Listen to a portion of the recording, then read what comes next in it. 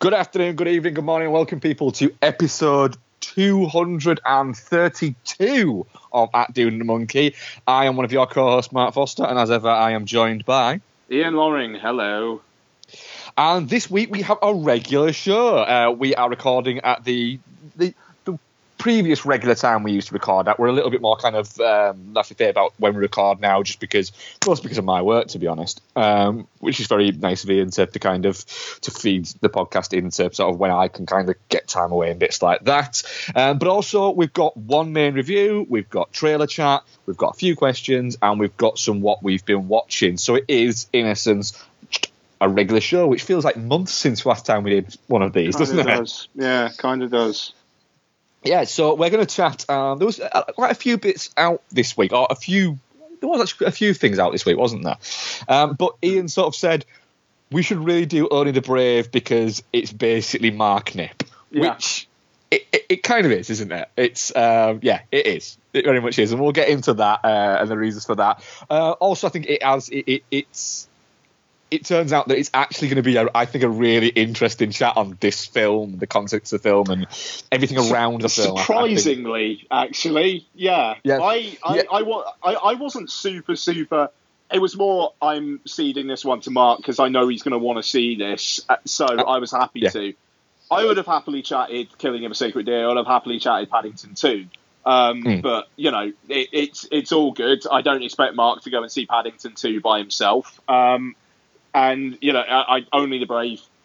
Well, yeah, like you say, we'll get into it, but there's some stuff to talk about. Yes. So, yeah.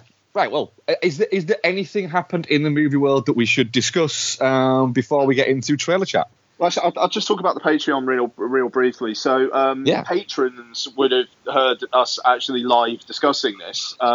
So, we're introducing a couple of things to the Patreon. First off, if you subscribe to the Patreon, you'll get the show 2 days early, which I kind of think is only really fair if people are actually paying for the show that they can get it a bit earlier.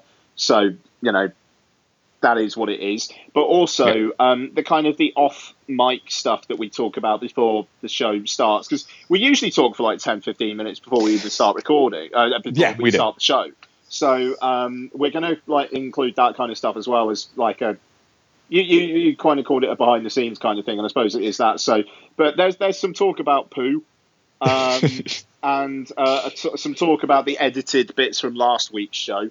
Also, just slight tangent. Must apologise for the misnumbering of last week's show, and the fact that we said part 1 then didn't do a part 2. Life got in the way for Mark as it does do. Do any of your employees listen to this? Probably not.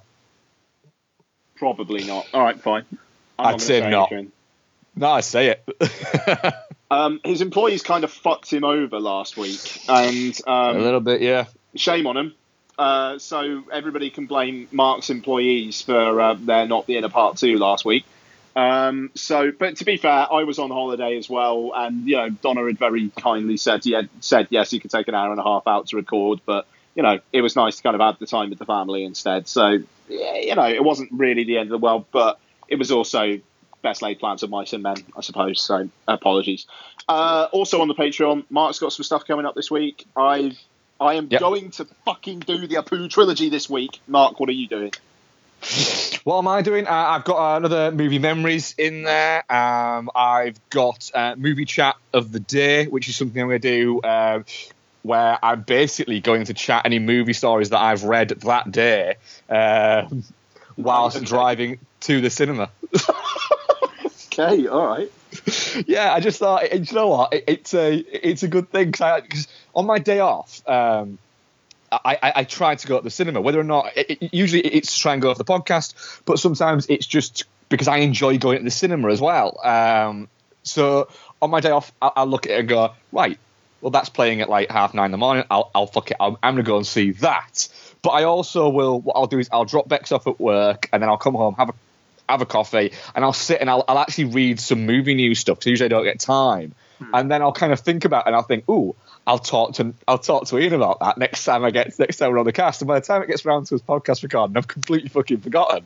Okay. So I'm basically just going to do that and kind of do it like once a week, where I'll just chat whatever the news has been. Might be that day, might be that week, or anything like that. And it will literally just be unedited rambling and probably me going, some penis has just fucking pulled out in front of me.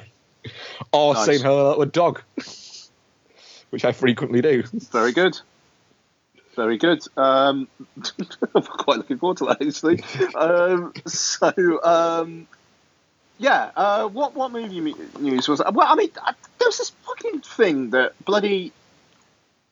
it kind of got people chatting, even though it was a story where in the story itself they said they had talks, but then nothing happened. So this is the scuttlebutt of Disney buying Fox's kind of entertainment business. So, which, generated loads of discussion, but literally, if you read any of the articles, it said the talks aren't actually happening at this time, it was discussed. You know, I don't know, it's like me fucking saying I was thinking of having spaghetti bolognese, but I had a cottage pie instead. It's not news. Yeah, it literally is that. It's not news. It's someone suggested this, and that was it. And I mean, if it actually comes up in the future and if it's actively being discussed, cool. Have a chat about it at that point. It does almost feel a little bit like someone went, can someone just put out a story where somebody isn't jerking off? And they've gone, Disney buying Fox. What, is that a story? It might be. Yeah, I mean, there is a bit of a whiff of that, to be fair.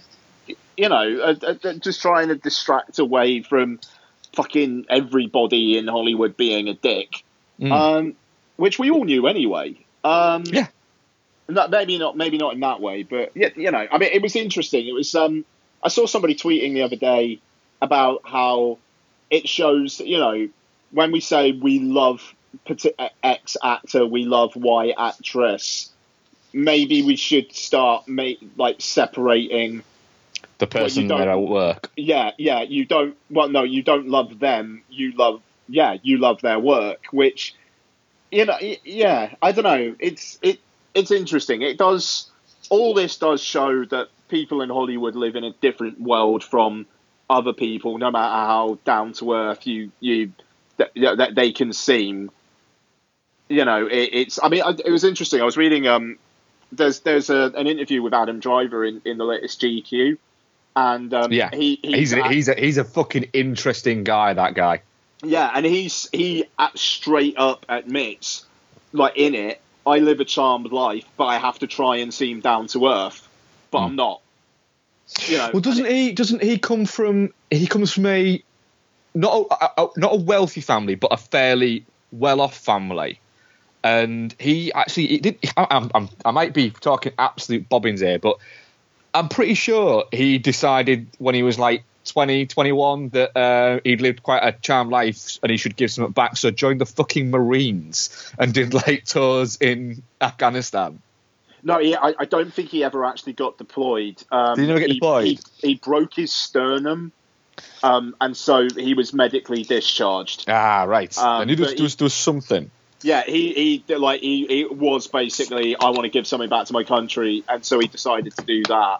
But yeah, it was a medical thing, so it wasn't that it wasn't that he wanted to go. It was he was medically discharged. And then I think he went to school for the performing arts after that. Sorry. Yeah, like Shaggy. What? It wasn't him. Yeah, but no, Shaggy used to be in the Marines, but he was medically discharged. Really? Yeah, Shaggy was a Marine. I like Shaggy because he basically has come out and said he'll pop up every 5 years or so, do a song that just earns him enough money that he can just go back to his island. Yeah, and then that's it. And then just comes back when he's run out of money. That's it. It's a wonderful system to use to go, do you know what? Yeah. I bet you Shaggy fucking loves Spotify. Oh, can you imagine? I bet he just fucking. I bet he loves it. I bet he just looks at it and goes, 245,000 listens yesterday. Hey, do you know what? This is good. This is awesome that all wedding DJs now just use Spotify and an iPod. It's a good shout, that.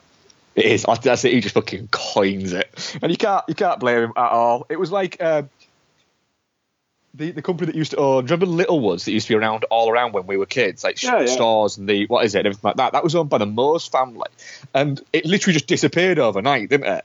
Like literally just went. It's just like it's mail order now, but there used to be stores all over the place. Yeah. Well, what happened with that, with the stores and things like that, is the Moores family literally had a figure that they said once they'd earned this much money, that was it. They were stopping.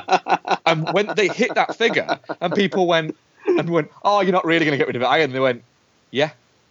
And they did. They just got rid of it. Gave everyone really good redundancies, so everyone was really well remunerated for it, and just did. Well, you know what? We did it to get rich, so that we didn't have to work, not to continue getting more rich. Oh, so, that's funny. I thought that's the way to do it. Not this fucking more money, more power bullshit. Just earn enough and then go put this shit. I'm off. But oh god, what were we even talking about? I mean, it's a good story, but fuck.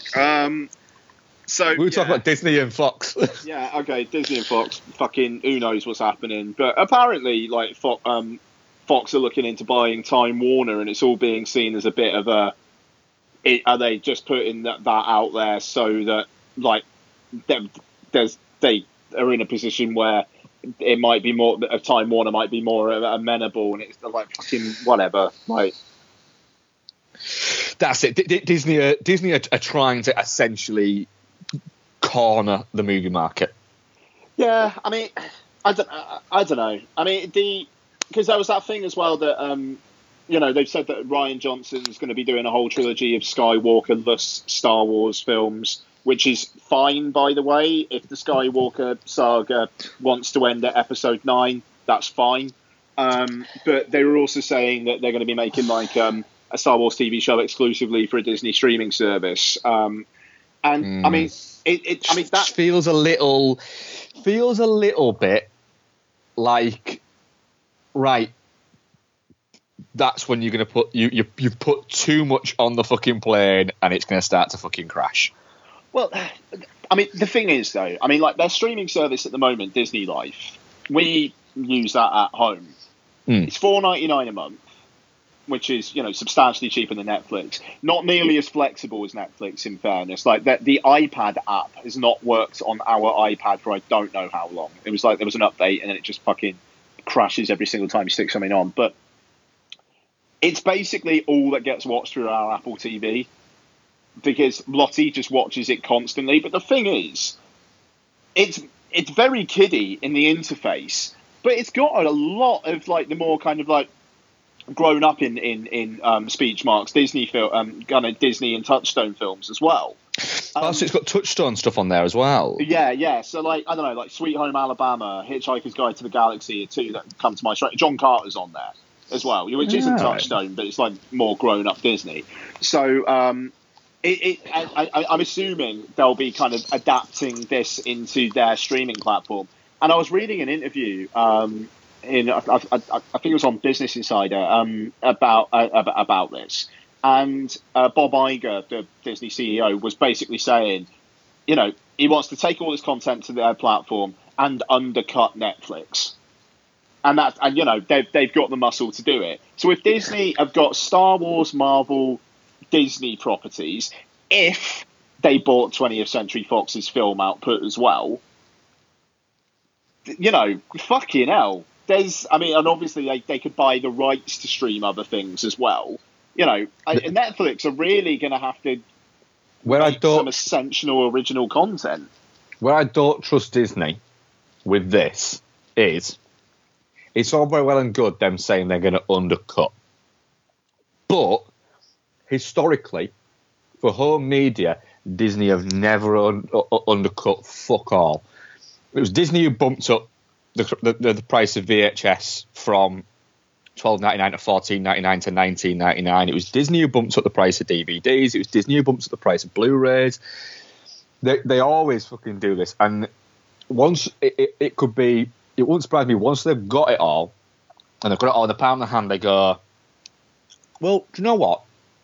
Netflix is $9.99. We could charge $7.99, but we could also charge $12.99 and say, well, actually, yeah, we are more expensive, but look at how much more we've got. And that's it. Me and actually Noel were actually discussing this and saying the system at the moment is nice at the moment, but how long is it going to be before you have to have Disney, Netflix, and Amazon, and all three of them are £12. So you've got £36, and then if you want to add Sky into that, you're looking at well over £100 every month for these things, and it's at that point that it starts to fucking shake, and it'll be a whoever blinks first kind of deal. No, I mean, which I think that competition's good. It's just if any of the competition does go by the wayside, then that's certainly a dangerous thing. Yeah, but all of them currently are rich enough to not. No, I mean that's the thing. I mean, I think it would. It's just how many streaming platforms can you have? Like, that's it. Literally, we have Netflix, Amazon Prime, and Disney Life. But the thing is, Amazon Prime, it's primarily for Prime delivery. So that's almost just not a factor. And Disney Life is $5 a month. It used to be $9.99 a month. Yeah. I remember when it came out, like I did the first month's free trial and I was like, I'm not paying $10 a month for this. As soon as it dropped down to $5, it was like, yeah, that's worth it. You know, the thing is, I use Prime a lot more for video now, and especially since the app on the PS4 has been updated and it's a really nice interface now. Oh, okay, that's good to know. Whereas it used to be like shit, but it's a really it's not too dissimilar to the interface it had before, but it just looks a lot crisper and it runs a lot crisper and it looks a lot classier. It feels nicer to use. Whereas the last one I think we described it as looking a little bit clunky and a little bit tacky. So I actually use that quite a lot now for, what is it? And as soon as it goes onto Apple TV, it'll probably get used as much as Netflix. Supposed to be by the end of the year. But with Netflix as well, I think a sort of a complaint, and it's an absolute bullshit complaint, but it is still a complaint that I have of it occasionally, when I'm scrolling for stuff, is it doesn't get new non-Netflix stuff often enough that's decent. Which part of that is I already watch fucking shitloads, so it probably does. It's just I go, well, I've fucking seen that. It's not that it doesn't get things decent. It doesn't get as much things that I want to watch, which is such a fucking pissy pain in the ass, fucking whiny bitch comment to make. But I'm still going to make it a little bit. I opened it a minute ago and looked at it, and they've added a lot of new stuff this week in the past few days. And I looked at it and went, all right, well, you know, I can get on board with some of these things. You know, they've added Major League, La La Land's gone on there, Ace Ventura's gone on there. And these aren't amazing films, but I'm looking at going, do you know what? I will watch that. Yeah, no, quite. I mean, it just... Netflix's algorithms are really fucking weird, though, because, I mean, like, at the moment, I've just opened up the Netflix app on my phone, and the thing that it's spotlighting is Blazing Transfer Student Season 1, which it's apparently some sort of Japanese... Well, yeah, I see that. Yeah, that's second in my, what is it? My thing that's across the top is Lady Dynamite, which I Season 2, I don't give a shit. But what else? But also as well, there should be written into the Netflix algorithm that the same film can't crop up in more than 3 of their little breakdown things. Oh, because you can scroll through something and go, right, for a start off, that's not an action-adventure. Why is it in action-adventure, comedy, thrillers, and films with a strong female lead? Why is it in all of those categories? No, quite. The thing is, what we need, right, in the US, what a fucking tangent this is. In the US, Apple have an app called TV, where as long as the content provider like kind of signs in for it, essentially you can search any piece of content through this Apple TV app, and it will let you essentially play it, whether it's on Netflix, Hulu, fucking cable provider, whatever in the US. It's not in the UK yet. It's supposed to be over here soon. I fucking need that just so I can have one interface that I go to. I've got my Prime subscription. I've got my Disney Life subscription. I've got my fucking iTunes movies. I've got my Netflix subscription. I can just go, right, find me this. And it just says, yeah, just play it. And it will just then kind of auto-play through whatever app it is. Yeah. So I don't have to go trawling through for all the fucking apps to find the thing that I want to watch. It's just, right, there it is. Can I stream it? Do I have to fucking rent it? Is it just not available? And that's the thing. This ecosystem of competing apps makes it fucking so... And first world problem, but the first world is where we live. Yeah. Just having to fucking go through all the different apps, such a pain in the arse. And you know, and I don't know. And it's like cheeky things as well. Like I wanted to watch Paddington this week, the first one. I wanted to put it on Velocity, and you know, in the opening credits for it says in association with Amazon Prime Instant Video. Is the first Paddington on Prime at the moment? Nope. Is it on Netflix? Nope. So I had to buy it on iTunes for $7.99. The fucking day after, it's down to $4.99 on iTunes. Yeah. You know, that's it. There's a few kind of little minor grumbles I have. I can often, but again, I watch silly things. Let's be honest, and I do when I freely admit that, and I hold my fucking hands up and say I watch some crap, and I'm going to talk about some of it later. But like, I'll go on iTunes and go, ooh, fancy watching blah blah blah. Not there, and like right now, I really really want to watch Zodiac, the director's cut, and it's not on iTunes, so I'm gonna have to buy it on fucking Blu-ray because I want to watch Zodiac, the director's cut. I've literally, you might have seen this before. I used to do once a month. I would tweet Warner Brothers' a Twitter account saying, "Can you please put Zodiac director's cut out on iTunes?" It literally is. I will admit that iTunes is a better format, and remember, I'm a fully iTunes convert. I've bought 2 films this week, and I'll tell you about them later. One of them is I'm fine with. The other one I'm not fine with, but I bought it anyway. And yeah, fucking hell, I'm an idiot. Let's just say that. I'm intrigued. Yeah, yeah. But as soon as Zodiac director's cut goes on there, I will go. Do you know what? It's fine. It's fine. It's taken over. It's better than Blu-ray. Fuck it. There we go. Do you know what? That's so fucking weird. That is my one. That's my one thing as well. Actually, no, 2. That and Studio Ghibli films. They're creepy on a little bit, I think, aren't they? Yeah, like the Red Turtle is on iTunes, and which is technically, it was released under the Studio Ghibli banner over here, and it's got iTunes extras on it as well. But you know, it must be some sort of licensing thing. But how the fuck is like Princess Mononoke and My Neighbor Totoro not on iTunes yet? I have no idea. It's fucking stupid. I mean, there are 2 like Prime Studio Ghibli films on iTunes at the moment. The Castle of Cagliostro. Yeah, which technically wasn't a Ghibli film.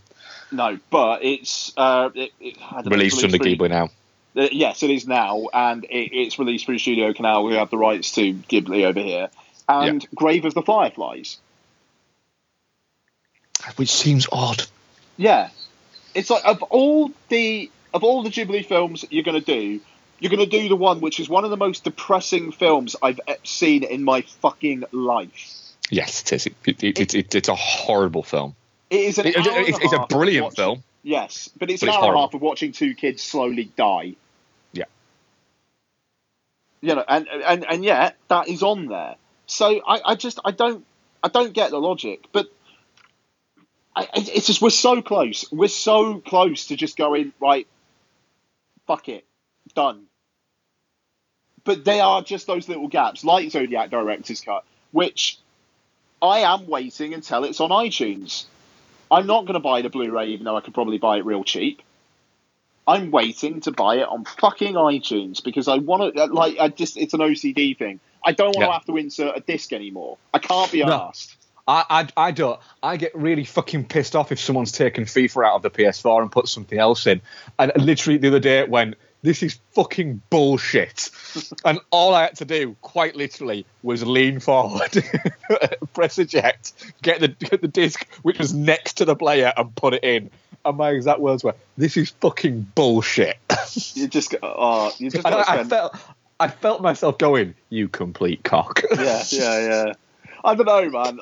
It's so fucking weird. Like my tune has changed so much, but it is practicality over quality. Even though 4K Apple TV looks really fucking good, so it is what it is. But fuck, man, should we talk some trailers? Trailers, let's say, yeah, trailers. Jesus Christ, what have you seen?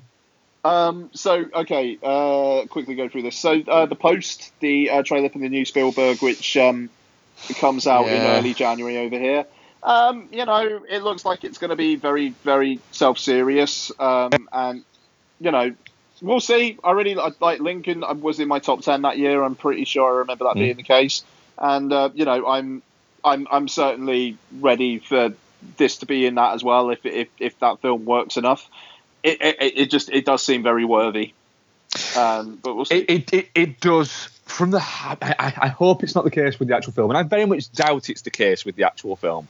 But a little bit in the trailer, it does look a little bit like Meryl Streep's wandering around, not saying a lot, and then every time they sort of camera moves away from her, she goes, "Have I been nominated for an Oscar for this yet?" And they're going, "You will be, Meryl. It'll be fine." Like, okay, cool. Just gonna look around here and let Tom do all the work, and Oscar speech. And it does look a little bit like that. But then again, it's the same thing with Hanks. It does seem a little bit like it's going to trick you, and they're not actually going to be the major stars of it. It's going to be the supporting cast. But they're just going to throw that at people and go, look, Meryl Streep and Tom fucking Hanks in a Spielberg movie. How many nominations is this going to get? And then not win anything. Yeah, that's actually a pretty good shout, I think. That's it. I mean, don't be wrong. It will probably be very good. But you see, I'm about to say something, then I'm about to disagree with what I'm about to say. But will it be biting enough? But yeah, it might be, because he's got form for being biting. Schindler's List was biting. Munich was biting. But then he hosted the BFG recently, and Bridge of Spies was good, but was it biting? No, not really. So I'm a little bit... It seems that we're going to get a soft version of a film that somebody else might have made a harder version of, but it might not have been as good a film. I don't know. My one thing I would say is that apparently he put this together very quickly, and just because he kind of felt like it was something that needed to be said in our times, and he apparently put the post-production of Ready Player One on hold so that he could knock this out. And I think that when Spielberg is in that mode, when his mind's set in gear, he can produce some fucking great stuff. Yeah, I mean, like you look at Munich and War of the Worlds, you look at Jurassic Park and Schindler's List, which fucking Schindler's List. I've still never seen Schindler's List, and I really must. But have you not? I think I might before the post actually. The thing is, I can absolutely see why you have not seen Schindler's List, because it's not a film that you would go, I want to sit down and watch Schindler's List, because you already know going in, oh, this is going to be deeply unpleasant, isn't it? This is going to make me angry, cry, and just feel what the fuck is wrong with everybody. And at the moment, what you don't need is more what the fuck is wrong with everybody. Yeah, no, I mean, I do wonder if I don't know if it's a message that we just need to fucking grit our teeth and bear with at the moment. So yeah, I mean, I think I might before the post. There's a lot of Spielberg I want to rewatch. There's a lot of Spielberg I haven't seen as well, and it is, The Colour Purple I've never seen, Amistad I've never seen. So Amistad's good but not great. Yeah, Amistad puts me off. Feels like a film where he started making it and then halfway through it went, I don't really know what I'm making. But I mean, with the post though, I mean, it kind of feels like it's like energized Spielberg. Yeah. And, the thing is, I mean, like I say, Lincoln, I thought, I think I'll rewatch Lincoln as well. Lincoln is a terrific film. It is. And so, we'll see how we go there. I also watched the trailer for I, Tonya. Yeah.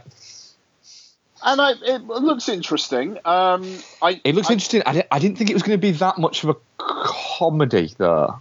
Yeah, I mean, like I was listening to a podcast last week where they were talking about I, Tonya, and some of them were saying that it's fantastic and Margot Robbie should be in serious contention for the Oscar. And then there was one of them saying it basically takes the piss out of flyover state people, and then in the last 20 minutes says, oh, but they're actually good people. And I very much do worry about the laughing at those people aspect of the film. Yeah. So, we'll see. But I mean, Margot Robbie, like the physical transformation she's done in that for it, fair fucking play to her. Absolutely, yeah. So, but yeah, we'll see. Okay, 50 Shades Freed. Oh, fucking yes! So, barely looks like it's got a plot. Yep. You know what? It's a 2.5 minute trailer, and how messy is it? I know. Imagine what the film's going to be like. I know. It's going to be fucking spectacular. It's 3 films thrown together as one. And I don't mean like the 3 films that they've already made. I mean that one film looks like it's 3 different films that just have the same cast. Yep. Yeah. I can't wait. I genuinely can't wait. I'm going to be there again for the 3rd film running, first fucking showing in York, and I'm going to make more people feel uncomfortable by going, you all right? to groups of just large groups of women in their mid-40s and me going, we got this, innit? Yeah, that's how we do. Yeah. New trailer for The Disaster Artist, which looks fantastic, but there you go. It's out in a few weeks. I'm really glad that's out before Christmas. Yeah, I want that to just kind of...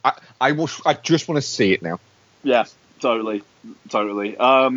Okay, and I think, my last one, Game Night. Yes, I was hoping you were going to say this because this is my last one as well. I like the look of it. I'm for it, man. That bit where Jesse Plemons is like, "Why don't you come in?" And then he just disappears away into the darkness. Like, I don't know. I'm up for that. I mean, basically, what looks like a comedic version of the game. Yeah. Why not? Well, the thing is, there's a bit in it where somebody mentions Rachel McAdams having a nice ass. Oh, yeah. And I was watching the trailer with Becky, and I went, to be fair, she was like a cracking ass. And Becky just kind of looked at me, and I was like, shit, I said that out loud. She just went, didn't mean to say that out loud, did you, sweetheart? I was like, nope, did not mean to say that one out loud. To be fair, she does have a cracking ass. Becky went, I'll let you off. Like, thank you. Well, your wife's not got the worst bottom in the world herself. So, no, not at all. So she's quite understanding. And plus, she keeps on going on the fact that she can't wait to see Justice League because of the Jason Momoa, isn't it? So, I was like, I know. She's like, no, it doesn't work if you do it back. I went, but he is a fucking handsome man, though, isn't he? He's a strapping guy. Oh, he is a strapping young lad. That one. He looks like he'd be a fucking great pint. Oh, can you imagine? Yeah. My God, the adventure you'd have with him. I imagine that if we went out on the piss with Jason Momoa, at one point we would be walking from one bar to another, and he would have me under one of his arms. You'd wake up the next day on a fishing boat. Yeah, you would to him just going, this is fucking crazy. We're near Turkey. Yeah, no, exactly. Yeah, just, You're like, what? How are we getting back? You're like, I don't know, but I have some mead and some rum, so we appear to have gone back in fucking time as well. Yeah, no, oh my God. You've just gone around the circumference of the earth with him so fast that you've turned back time. And you've got just a really big bruise on your arm from every time he finishes saying something, so he slaps you on the arm and walks away, and you're like, he's so fucking strong. I hope Justice League is all right. So far, everyone seems to be going, it's not shit. It's not good, but it's not shit. Yeah. Right. Right, well, quite. 40 minutes into the podcast, so we got onto our first main review. Fucking hell. It's going to be a long one. This is what happens on a normal show. Cool. I'm glad to say that I've watched a lot for what I've been watching, but not much of it is worth spending too much fucking time talking about. Okay. Cool. Only the Brave. It's directed by Joseph Kosinski, and it stars Josh Brolin, Miles Teller, Jeff Bridges, James Badge Dale, Taylor Kitsch in an and Taylor Kitsch, and you get halfway through it and go, holy shit, that's Taylor Kitsch. Yeah. And Jennifer Connelly, plus quite a few other kind of, I recognise him from something people in there. It is, right, it is the story of the Granite Mountain hotshots and the Yarn Hill fire. I'll be honest, I went into it thinking that it was about just majoritively the Yarn Hill fire and that disaster. And we're going to be all spoilers all the time, but also it is based upon a true story. And I went into it thinking it was mostly about that, and then was quite surprised to find that actually it's not mostly about that. It is mostly about how they got to that place, I suppose, would be the best way to describe it. Yeah. Right, Ian, we'll get more into the story because there is actually quite a lot of story, but also as well. Yeah. So what did you think of Only the Brave? Yeah, okay. So I didn't know anything about the true life stuff going in. Right, that's interesting. Yeah.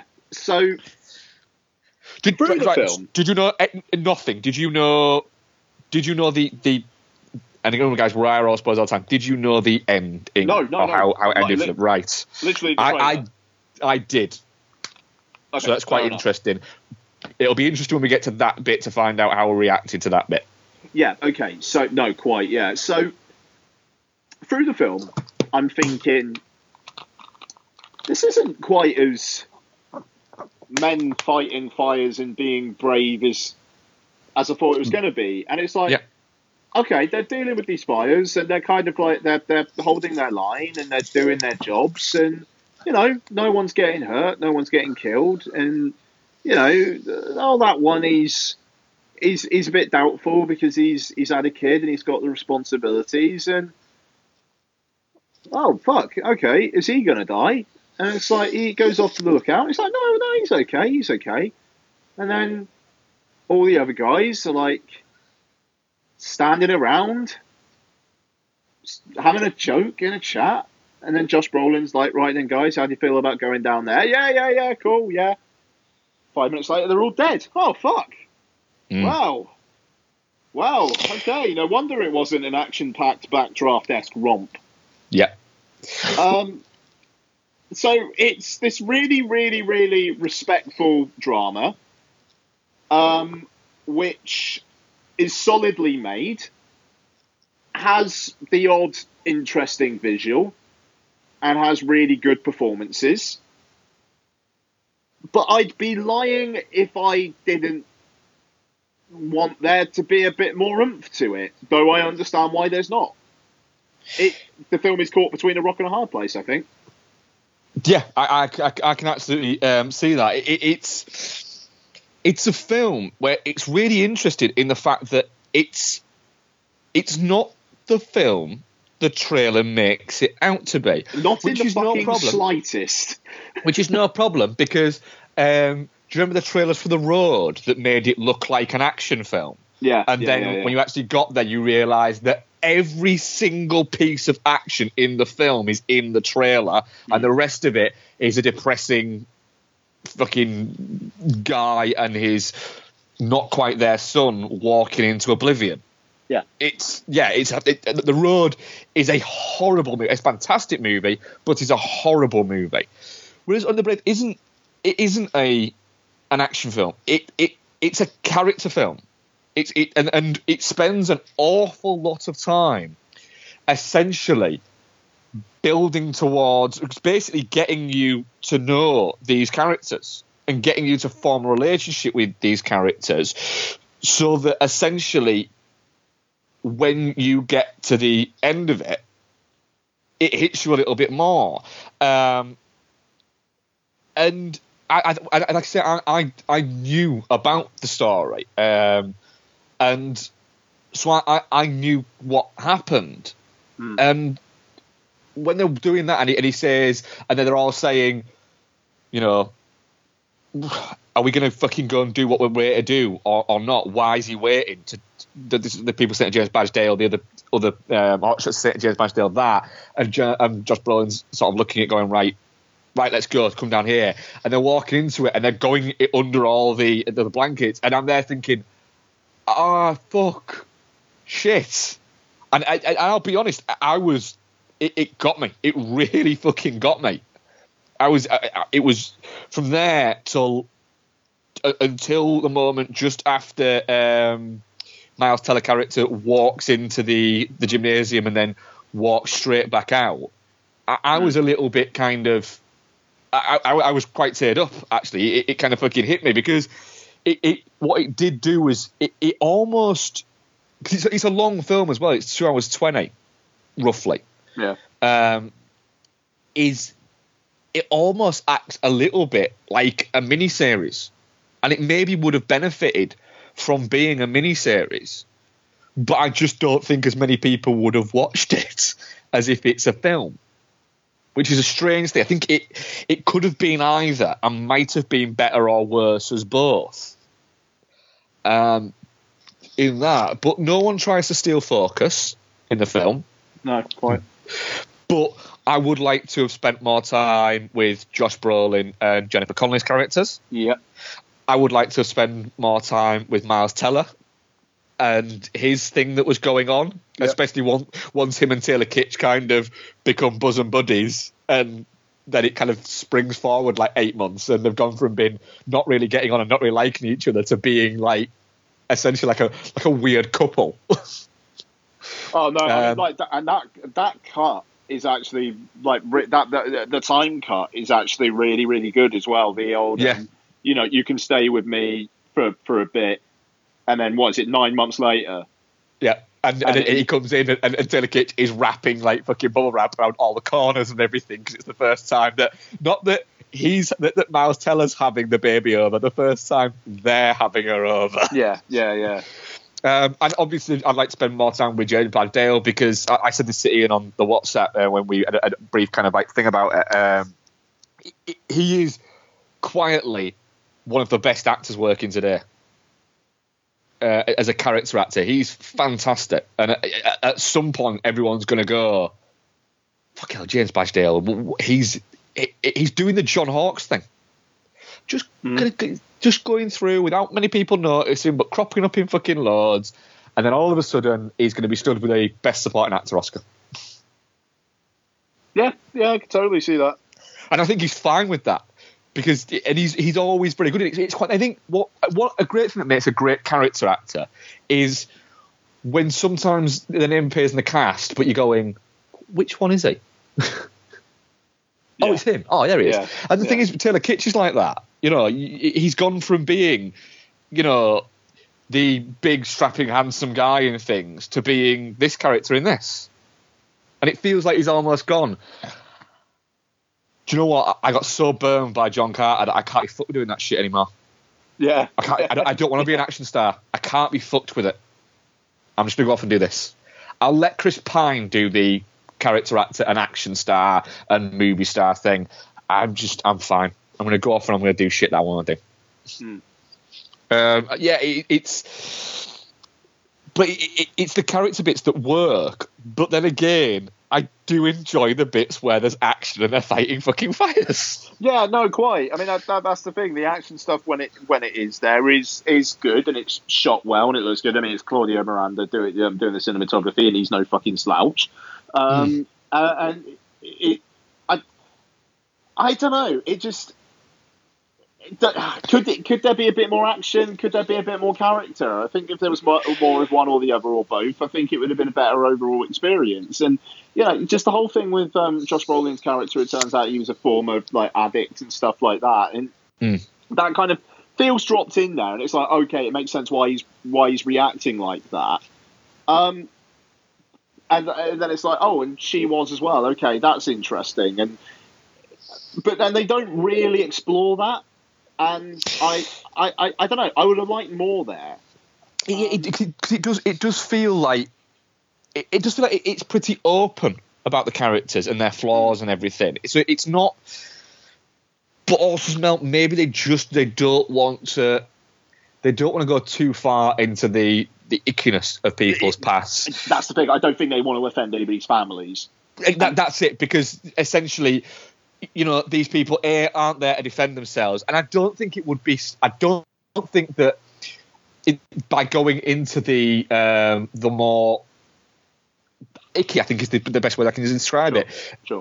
Deletes of their characters' past would be an attack on them, but I think that they're just going, hang on a minute, I'm going to do that, and then I'm going to show you.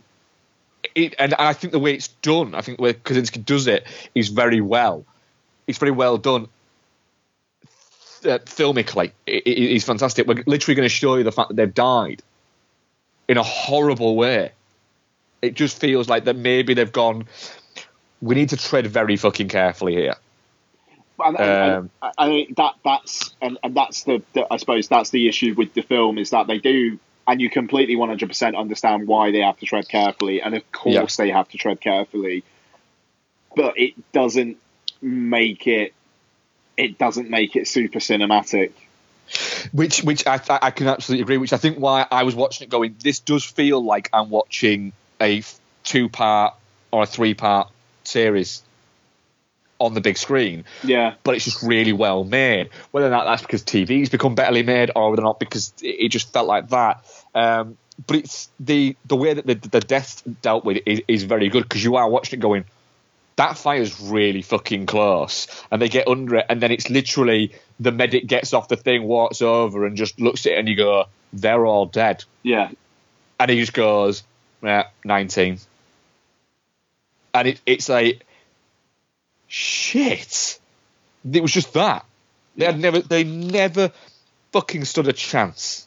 And just like I mean, like I said earlier, there are some interesting images here, and just him coming upon them, and it doesn't focus in on them or anything. It's like them, quite in the back, almost in the background, with the just fucking charred remnants of the area around them, and you don't need to go close up. It just that area is just fucking devastated. Ain't no one getting out of that. It's really. It's a chilling thing to watch on the screen. And I was kind of transfixed, going, this is horrible. This is unpleasant to watch. But they spend time with the build-up as well. That's the thing, isn't it? It really drags it out. Yeah, and you're watching it, and you're going, these guys, this is what they wanted, and at the end, it's fucking killed them. I think it's Bridges' best performance in something for. Actually, because he was fantastic as well in Hell or High Water. But it's. I like the fact that he wasn't doing the old man Jeff Bridges voice that he's done since True Grit. Mm. It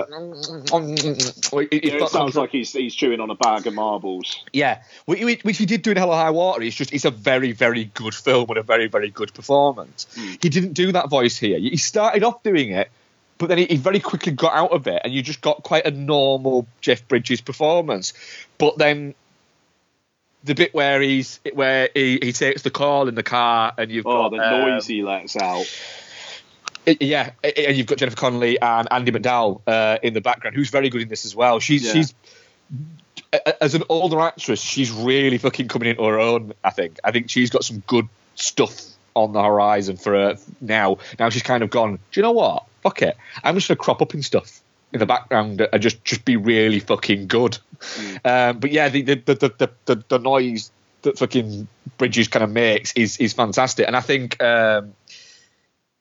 Also, I think Jennifer Connelly's her fucking scream when she's found out is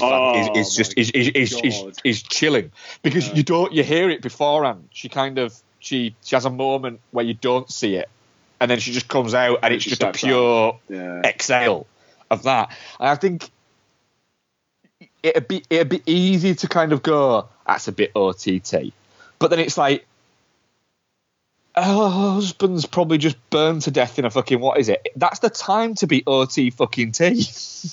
Yeah. Yeah, it's I just think Miles Teller's very good in it, in the fact that he doesn't.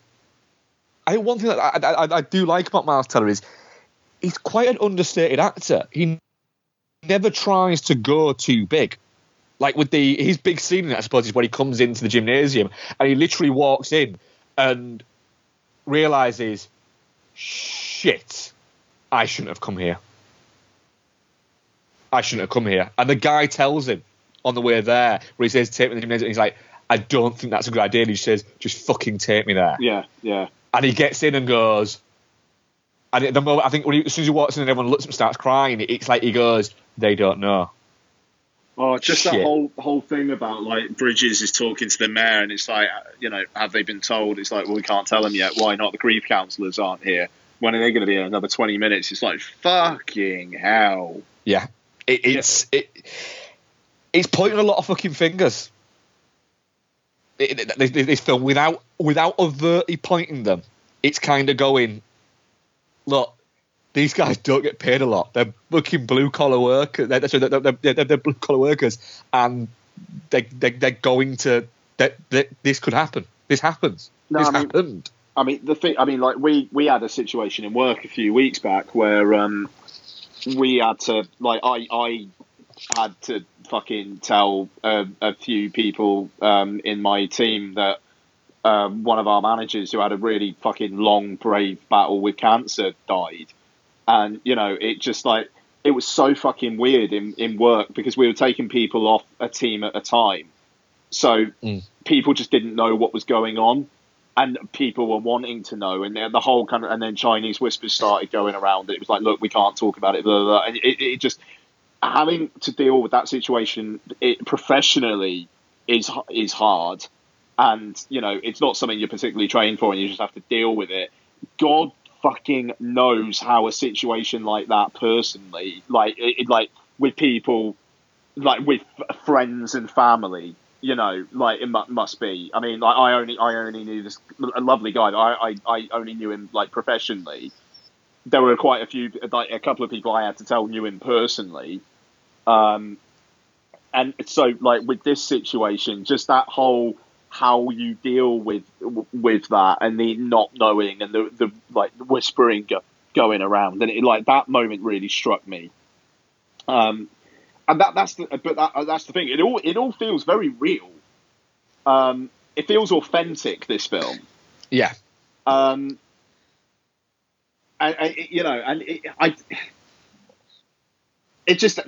feel really bad, because my criticisms of it are basically that, it's not really a piece of cinematic entertainment. And I think maybe it's because the trailer sells it that it is. But the thing is, I think that all your criticisms of it are perfectly fair. I don't think that they're not fair. I think it's a very good film, but in the way that the reason why we covered it is, I think it's more lined up for the sort of things that I like watching, I suppose, the best. Not enjoy watching, but like watching. I get what you're saying. Into that, whereas it's not as much to you. And you, from what I've seen, everything like that, you did enjoy it, but there's a few but it didn't quite, and I can absolutely see that it doesn't quite become an action film, but it teeters on the edge of becoming an action film. But it's not outright drama, but it teeters on the edge of becoming a drama. And the thing is, I think because everybody involved it's a very high caliber crew and it's a very high caliber cast, they managed to make it a very good film.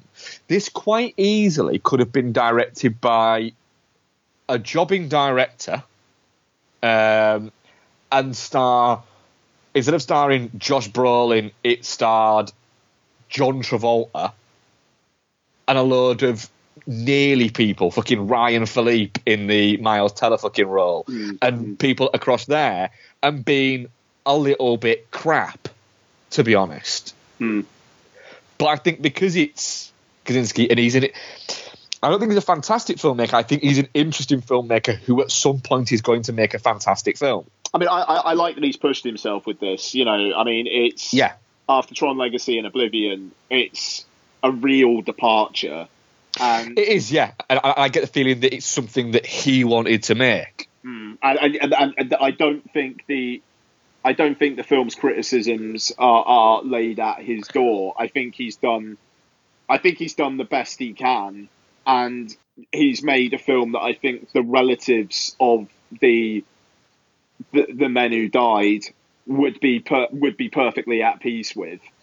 Yeah, absolutely. And I thought it was very good, the fact that the end credits, essentially, as the credits were going and it was giving you the cast, it was basically showing you a picture of the actual person and giving you their age. And it was kind of like, you're looking at going, all these guys are fucking younger than me. They were fucking, I mean, they were young. They're not younger than me. They're closer to my daughter's age, some of them, than they are my age. That's terrifying. You know, these guys, you know, it's a weirdness to that of going, they chased this film. They chased the dream of doing what they did. They clearly loved what they did. It was clearly an important job in that region.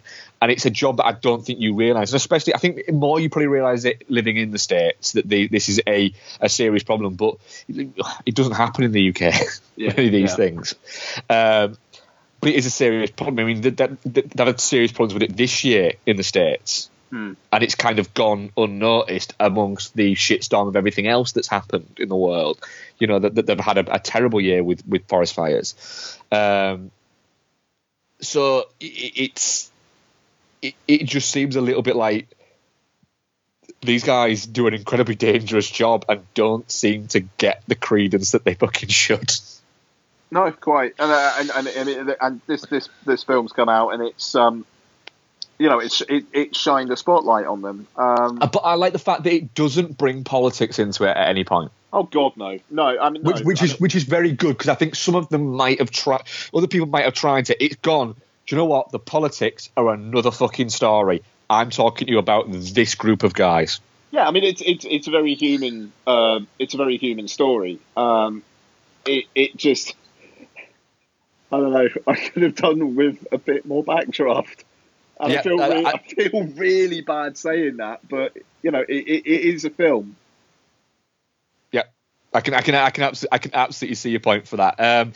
Weirdly, I mean, not a lot of. I'm definitely not shit on it. No, so am I. I mean, that's the thing. I'm definitely not shit. It's a good film. It is a recommendation. The trailer did sell something else, and if I'd known it was going to be a more somber piece going in, I think I don't know. I think I would have connected with it better. Yeah. Which weirdly, it might end up being a better rewatch for you at home. Yeah, maybe. Yeah, I mean, to be fair, I think it's too long for one to be that. I don't know. Just very quickly, I kind of wish they took the whole rattlesnake thing out. I understand why it's there. It's a bit of character. It's a bit of comedy as well. It's also 10 minutes in a film that's also already well over 2 hours. Yeah. Yeah. But the thing is, I could see there being a near 3 hour cut of this movie existing. Which, if there was a director's cut, I'd give it a go. I would. Yeah. So our poll, definitely not shit, 100%. How many votes? 4. Okay, all right. Not a lot of people saw this movie, I'm guessing. No, I mean, to be fair, I went to a 7:10 on a Saturday night screening, and there were maybe about a dozen people in there. I went to a midday screening, and there was maybe 5 or 6 people there. Yeah, I mean, $38 million budget, which is actually, I don't know, like that's quite impressive. Just for the amount of fiery type stuff they have to do. And it's done 17 million in the US, about 1 million worldwide. So probably going to lose money, which I feel bad for it for. But I get the feeling that it's probably going to lose money, but it's one of those that the studio's gone, do you know what? We're probably going to lose money on this, but we'll lose money at the box office, but that will get a shitload of that. That's going to be that could cover for that. Will be Father's Day fucking presents. Oh God, it will. And it'll do real well on streaming as well. You know, absolutely, yeah. And so they'll take that into account. I don't think the film will end up losing money. It'll be like the A-Team thing, where everyone constantly says about the A-Team to Joe Carnahan, it's a shame the A-Team didn't make money, and he goes, the A-Team made fuckloads of money. It just didn't make that much at the box office. Do you know what the number one film for the fire or firefighter genre, the number one grossing US film as quoted by Box Office Mojo is? About firefighters? Yeah. Towering Inferno? Actually, that's not even on here. Is it not? Fucking should be, but I made shitloads of money. Yeah. I'd say Backdraft, but that seems like it'd be too obvious. It's number 2. World Trade Center. It's not on here.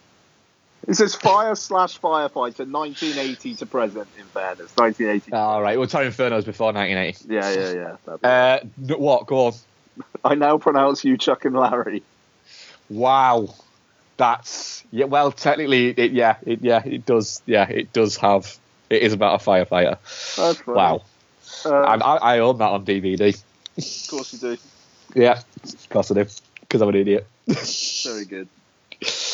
Right, Ian, what have you been watching this past kind of 10 days or so since we last recorded? Okay, so I've got 6 overall, so I'll do 3 now and then break for your good self. Because I've got 9. Oh, very good. Fucking hell. Yeah, I know. So, okay, what's to start with? I'll warm up with Vertical Limit. Vertical Limit. Which, first time watch, actually. A film that builds to you going, what? Is that it? Oh my God! Thank you. Right? Yeah. No.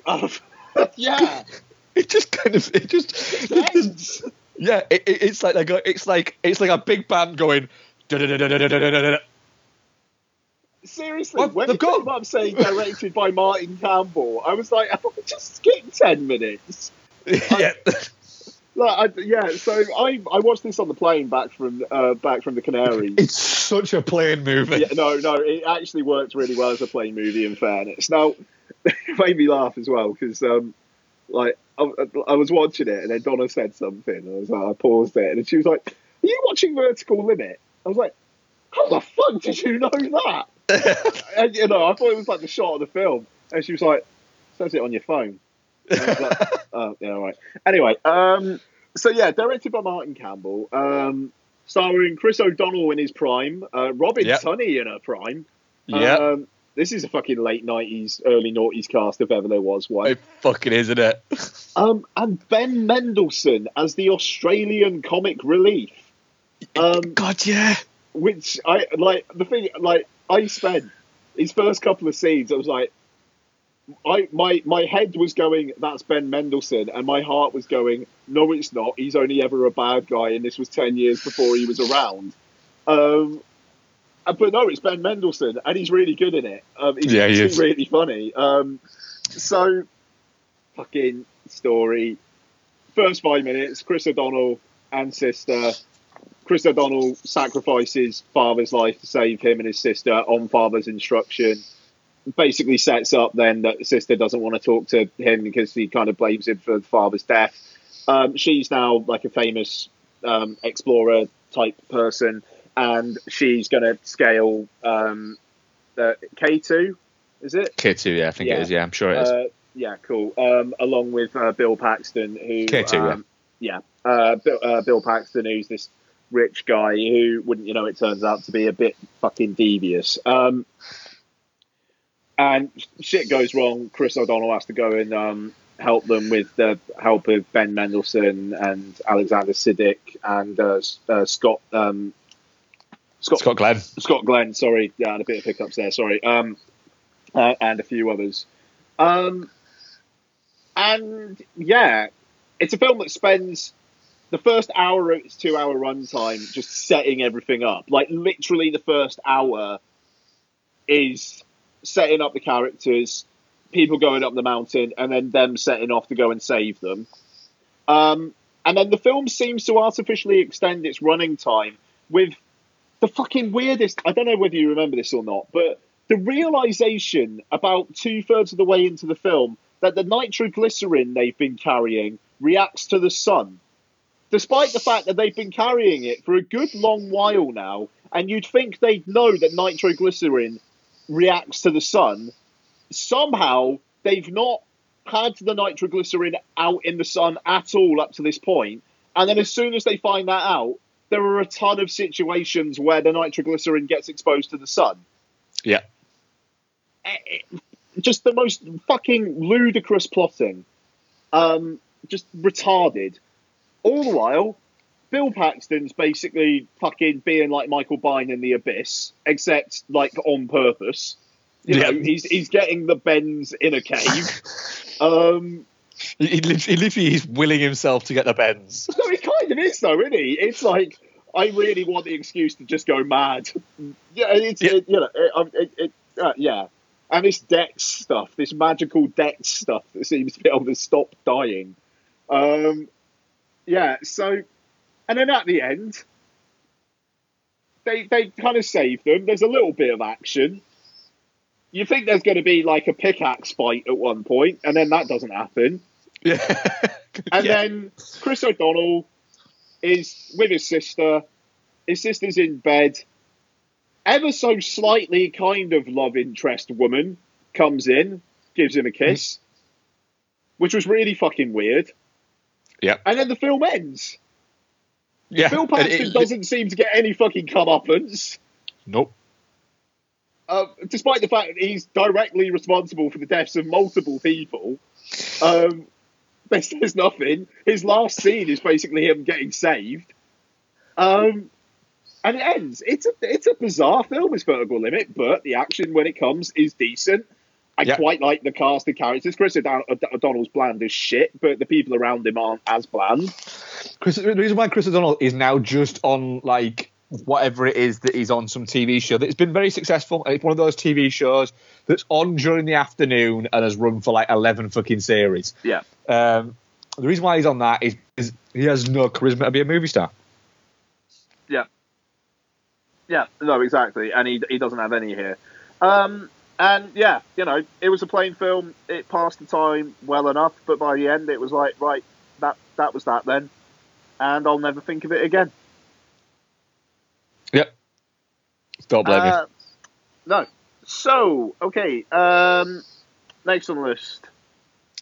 Yeah, okay. I'll talk about the Killing of a Sacred Deer at this point then. So, Yorgos Lanthimos' film, which I had not even seen the trailer for going in.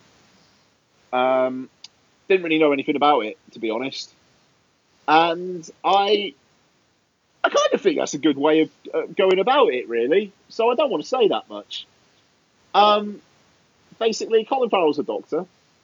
He's got a wife played by Nicole Kidman. He's got a couple of kids.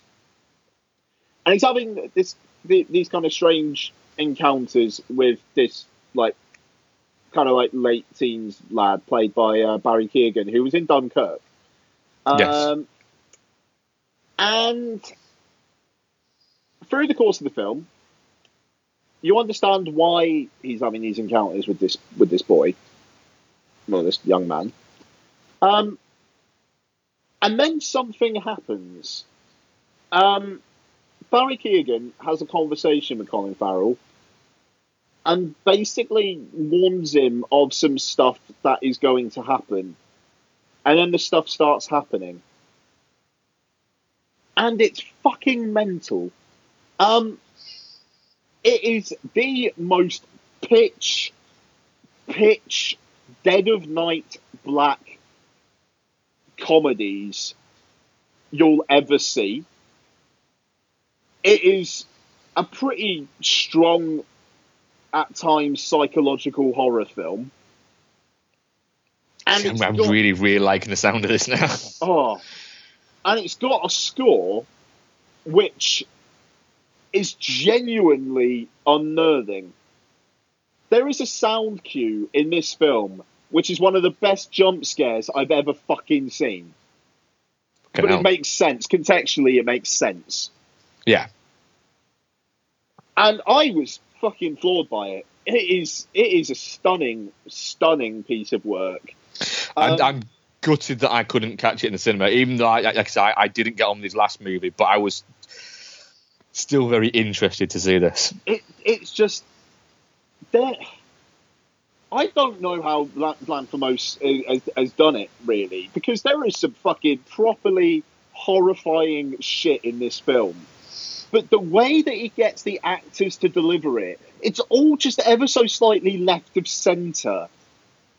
And it's played so straight and deadpan that it becomes surreally absurdist.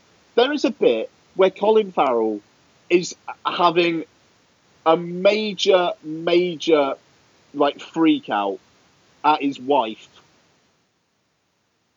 but is talking about trying to find some pubes.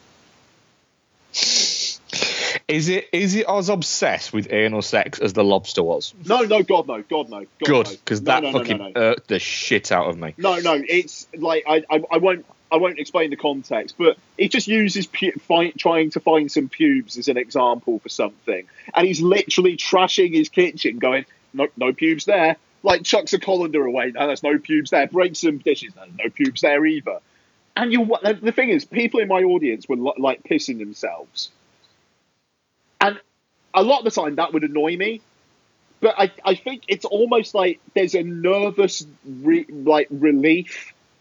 Yeah. That is like just this dark comedy. And, you know, the thing is, I think this is one of the things that probably annoyed you about The Lobster as well. Like, the very kind of the way that people say things, very, very matter of fact, very straight. Yeah. Colin Farrell does that in this film. And the other characters kind of do, but not as much as him. And I don't know, it just, he plays it so emotionless at points that but the thing is, it makes sense. His character's a doctor. He's a very serious man, and you know he's had to deal with a lot of shit. He's having to deal with this impossible shit. But the way the way the whole world works is quite something. I would love to get your thoughts on it. You may hate it. I don't know. I don't think there's nearly as much stuff to set your teeth on edge as there is with The Lobster. I like The Lobster. I could see how some would be fucking infuriated. I can see why you hate The Lobster. Yeah. There's not the thing that with the killing of sacred deer. There's not. I don't think there's that element there. Which is why I'm looking forward to it, because I think that the thing is, I can see why people would get on with The Lobster. I just think they're wrong. Whereas the killing of sacred deer, I did look at it and go, that looks like a film. That doesn't look like a student film. By a sexually repressed 5-year-old. But with that, I'm looking at it going, that looks fucking really interesting. I was gutted I couldn't fucking see it. The planets just did not align. Yeah. No, it's a shame. Really, really good, like, camera work.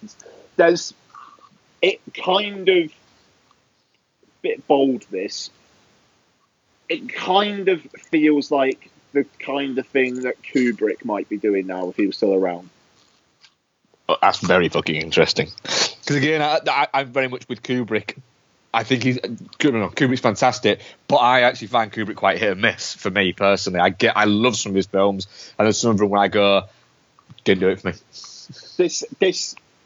This feels like something that, and not just because of Nicole Kidman, but it feels like something that could be made by the person who did Eyes Wide Shut. That's very fucking interesting because I love Eyes Wide Shut. Yeah. I tell you what, I might watch that in the run up to Christmas because that's a Christmas film. I do watch that at Christmas because it is a Christmas film. I think I've got Eyes Wide Shut. I think I've got it in my Kubrick collection on iTunes. 2 ticks. I just want to have a look actually. Yeah, I fucking do. Right. Yep. I'm watching Eyes Wide Shut before Christmas. Nice. Sweet. Right. So I'll talk about one more and then I'll hand it over to you. Yeah. What should I finish with for now? Kung Fu Yoga. So, Kung Fu Yoga. This is on Netflix. So, I watched this because the poster for this on Netflix is Jackie Chan in a car being chased with a lion in the car. And Jackie Chan plays a character called Professor Jack Chan, which characters in the film just shout at him Jackie through the course of it. How to explain this? Right, so Professor Jackie Chan is an archaeology professor who is approached by an Indian woman who has, I watched it a couple of weeks back, has a treasure map for something that Chan has been looking for.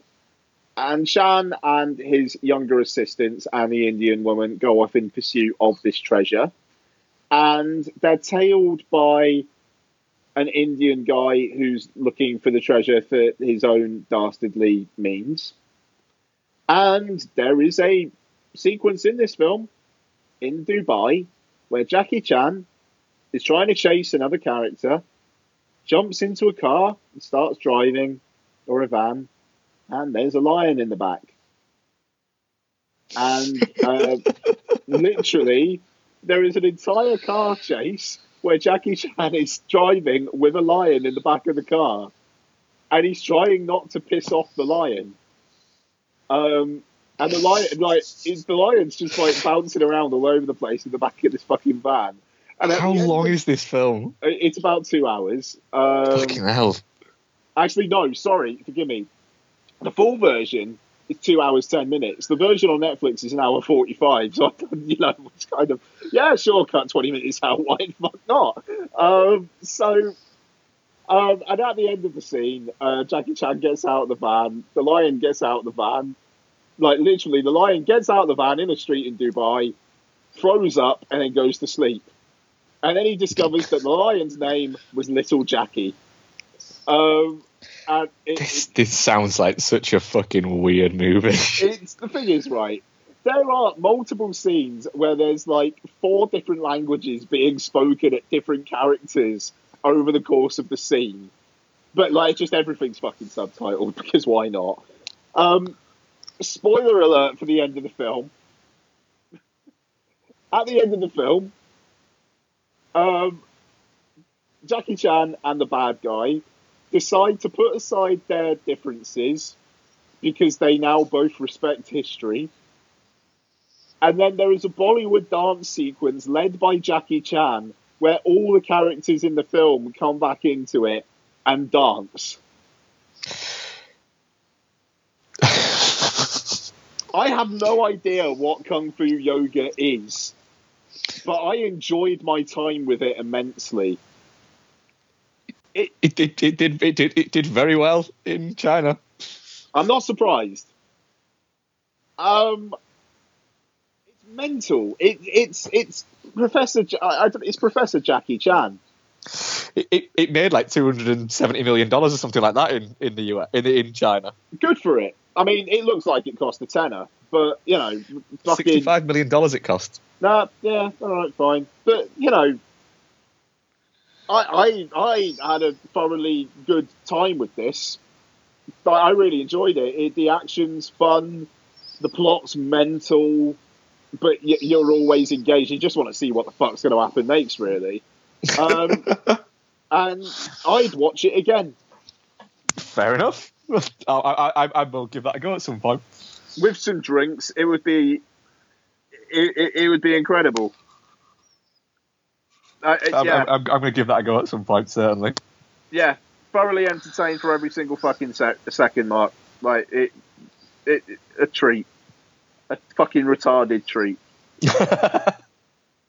Over to you, sir. Cool. Right, I'll do. A lot of these are rewatches because, let's say, I've had a very tough work week schedule, so there is that. But when I've got that, I still want to watch movies, but I kind of want to watch something where if I fall asleep 20 minutes into it, it doesn't fucking matter. Luckily, I didn't fall asleep 20 minutes into any of these movies, but there we go. I also watched a couple of these while I was babysitting the other night for a friend's 18-month-old, so it was basically whatever was on TV, and I happened to watch Premium Rush, which David Koepp film, which I love Premium Rush. I think it's great. I'm fairly certain I own Premium Rush on iTunes because I bought it one day because it was only like $4.99. Let me double check to see if I'm actually fibbing there or if I'm telling the truth. Yep, I've got Premium Rush on iTunes. Sweet. So yeah, I thoroughly enjoy Premium Rush. It's a really good time film. It's a lot of fun. It feels like the sort of film that you'd watch that would be on a Saturday morning on Channel 4 at like 11 o'clock. I'm going to rattle through these because I'm rewatching and I'm sure I've spoken about that on the podcast before. Also rewatched The Running Man. Yes. I love The Running Man. Yeah. I watch this. It's a film that when I'm just tired and I just need to watch something, I'll happily get into watching this. It's such a fun film. It's peak Schwarzenegger. Oh my god, yes. Yeah. Treat. Also, we watched Pacific Rim, which made me a little bit kind of like, the new one looks so shit. Yeah. It looks so shit, and it might. Hopefully, it'll be great, and I'll be wrong and everything like that. But it's just we go from this to a straight to DVD version that's going to be released in cinemas. Yep. Which is what it looks like. Pacific Rim's a really, really entertaining movie. I don't care what people say. Not Charlie Hunnam. But I think he works in the movie. Yeah. I think he works in the context of the movie. I just think that I think Pacific Rim kind of like suffer from the fact that I don't think people knew what they were going to watch. I think Guillermo del Toro knew what he was making. Yeah, I think he's very proud of what he's made, and I think it's a movie made for 11-year-olds to watch in their pajamas, sat on a sofa on a Sunday morning. And the problem is, the people who went to see it, who thought it was a movie for them, were people in their mid to late 20s, early 30s, who will wear nerd T-shirts to prove how much of a nerd they are. And they went, well, I don't get it. Why is it this? Why is it this? Well, I don't like it. Why? Because it didn't make a lot of money. What? I don't make sense. It did, actually, by the way. Yeah. And it just seems to be that it's a lot of, and this crops up a lot of the problems that you seem to have, that a lot of comic book movies have, a lot of, well, let's be honest, Marvel films have, get ignored, but films like Pacific Rim, or even to an extent some DC films, get lauded for, get criticised for. You know, there's a lot of comedic value in this movie, yet it's kind of mocked for that, and it's kind of derided for the fact that at points it's a little bit too comical. You know, you've got Burn Gorman and Charlie Day's characters; they're just comic relief. It's like, right, what is the majority of Thor Ragnarok? That's a fucking fair comment. That, yeah. He created a world in Pacific Rim. You know what I mean? Like it's a proper fucking world. Yeah, there's a bit where I turned to Bex and said, I am watching essentially a better version of Godzilla fighting a giant fucking robot to Guitar Riff by Tom Morello in Tokyo. Yeah. I can't believe that this isn't that more people aren't going, this is amazing. Like the whole neon drenched look of that film is something else. And as well, do you know what's really good about it? You can actually make out what's going on. Oh god, yeah. No, the action direction's like fantastic. Yeah, you can make out what's going on, and too often nowadays with action films, you can't make out what's going on because of all the fast cuts and shit like that. They're designed to essentially hide flaws. I just want to see when Pacific Rim 2's out, just to get ready for disappointment. Is it February? I'm sure it's February, yeah. Okay. Pacific Rim. Even the poster's shit. Yeah, it is. It just looks shit. March the 23rd it's out. March 23rd. No. Yeah. Scott fucking Eastwood. Seriously. But, right, I'm a big fan of Charlie Hunnam, but I get the fact that no matter what, he's not going to be an A-list movie star. It's just not going to happen. He's not built for that. To be honest, he's not a good enough film actor. He's a very good TV actor because you get to spend time with a character that he's been within. But he's not as good essentially as a good. What is it? He's a little bit like Paul Walker. In The Right Thing, he's fine. In King Arthur, I think he's very good in King Arthur. Mm-hmm. He's very entertaining in King Arthur. But they've got Scott Eastwood in Pacific Rim Uprising, which is a little bit like they've gone, right, should we get Charlie Hunnam back? And they've gone, could we get Charlie Hunnam, but a bit cheaper? A bit cheaper. So they've gone, Charlie Hunnam's not that expensive. Yeah, but we wanted to make it a bit cheaper. All right, can we get someone that just looks like him? Well, who? Clint Eastwood kid kind of looks a little bit like him. It'll be cheap. What? He's not Clint. And it is. And so Scott Eastwood is a little bit like that. With Scott Eastwood, it's kind of like it's just not going to happen for him because he's just not that good. He's fine. No, he's just not good. I don't know. I mean, like they tried it with Taylor Kitsch. They tried it with Charlie Hunnam. They're kind of trying it with Scott Eastwood, but it even seems a bit fucking... All right, he's one of the ones in Fast and Furious now. And he's one of the ones in this. I mean, to be fair, they're very much positioning Pacific Rim Uprising to be John Boyega's film. Yeah, which even there, I'm a little bit like... But have we seen him in that much? Because he was crap in The Circle. Yeah, I mean, he was crap in The Circle, but then Detroit, by all accounts, he was good in Detroit. Yeah, it was fantastic in Detroit. I wasn't taken. I thought he was the weakest point of Star Wars, whatever it's called again. I forget what it's called. What's it called? Force Awakens. That's it. I thought he was the weakest part of that film, to be honest. But. And then the last one I'll cover it in this section because all of the other ones are all kind of linked in when I'll hand back over to you in a second, and then I'll cover the other ones. Yep, sure. I rewatched the Martian, which is just a fucking cracking film. Which version did you watch? The Martian, whichever one's on Netflix. Oh, okay, I take it there's probably a theatrical version. Okay, yeah, I cool. would think there'd be theatrical cut. That's great. I didn't even know there was a director's cut of that actually, Martian. Yeah, there's an extended edition that's out on Blu-ray and 4K. Well, do you know what? If that was available on iTunes, I'd probably buy that and watch that because it is it's just a really good film. It's a really solid entertainment film, and I still do think that maybe a little bit that Matt Damon was kind of a little bit overlooked as an Oscar contender for that. Oh yeah, no man, he's the shit in that flick. Yeah, he's really, really good in it. But it's solid entertainment, and I don't think people have kind of, I don't know. I think because it's so solid, it's not really given as much credit as it maybe should be given, in a weird way. Yeah.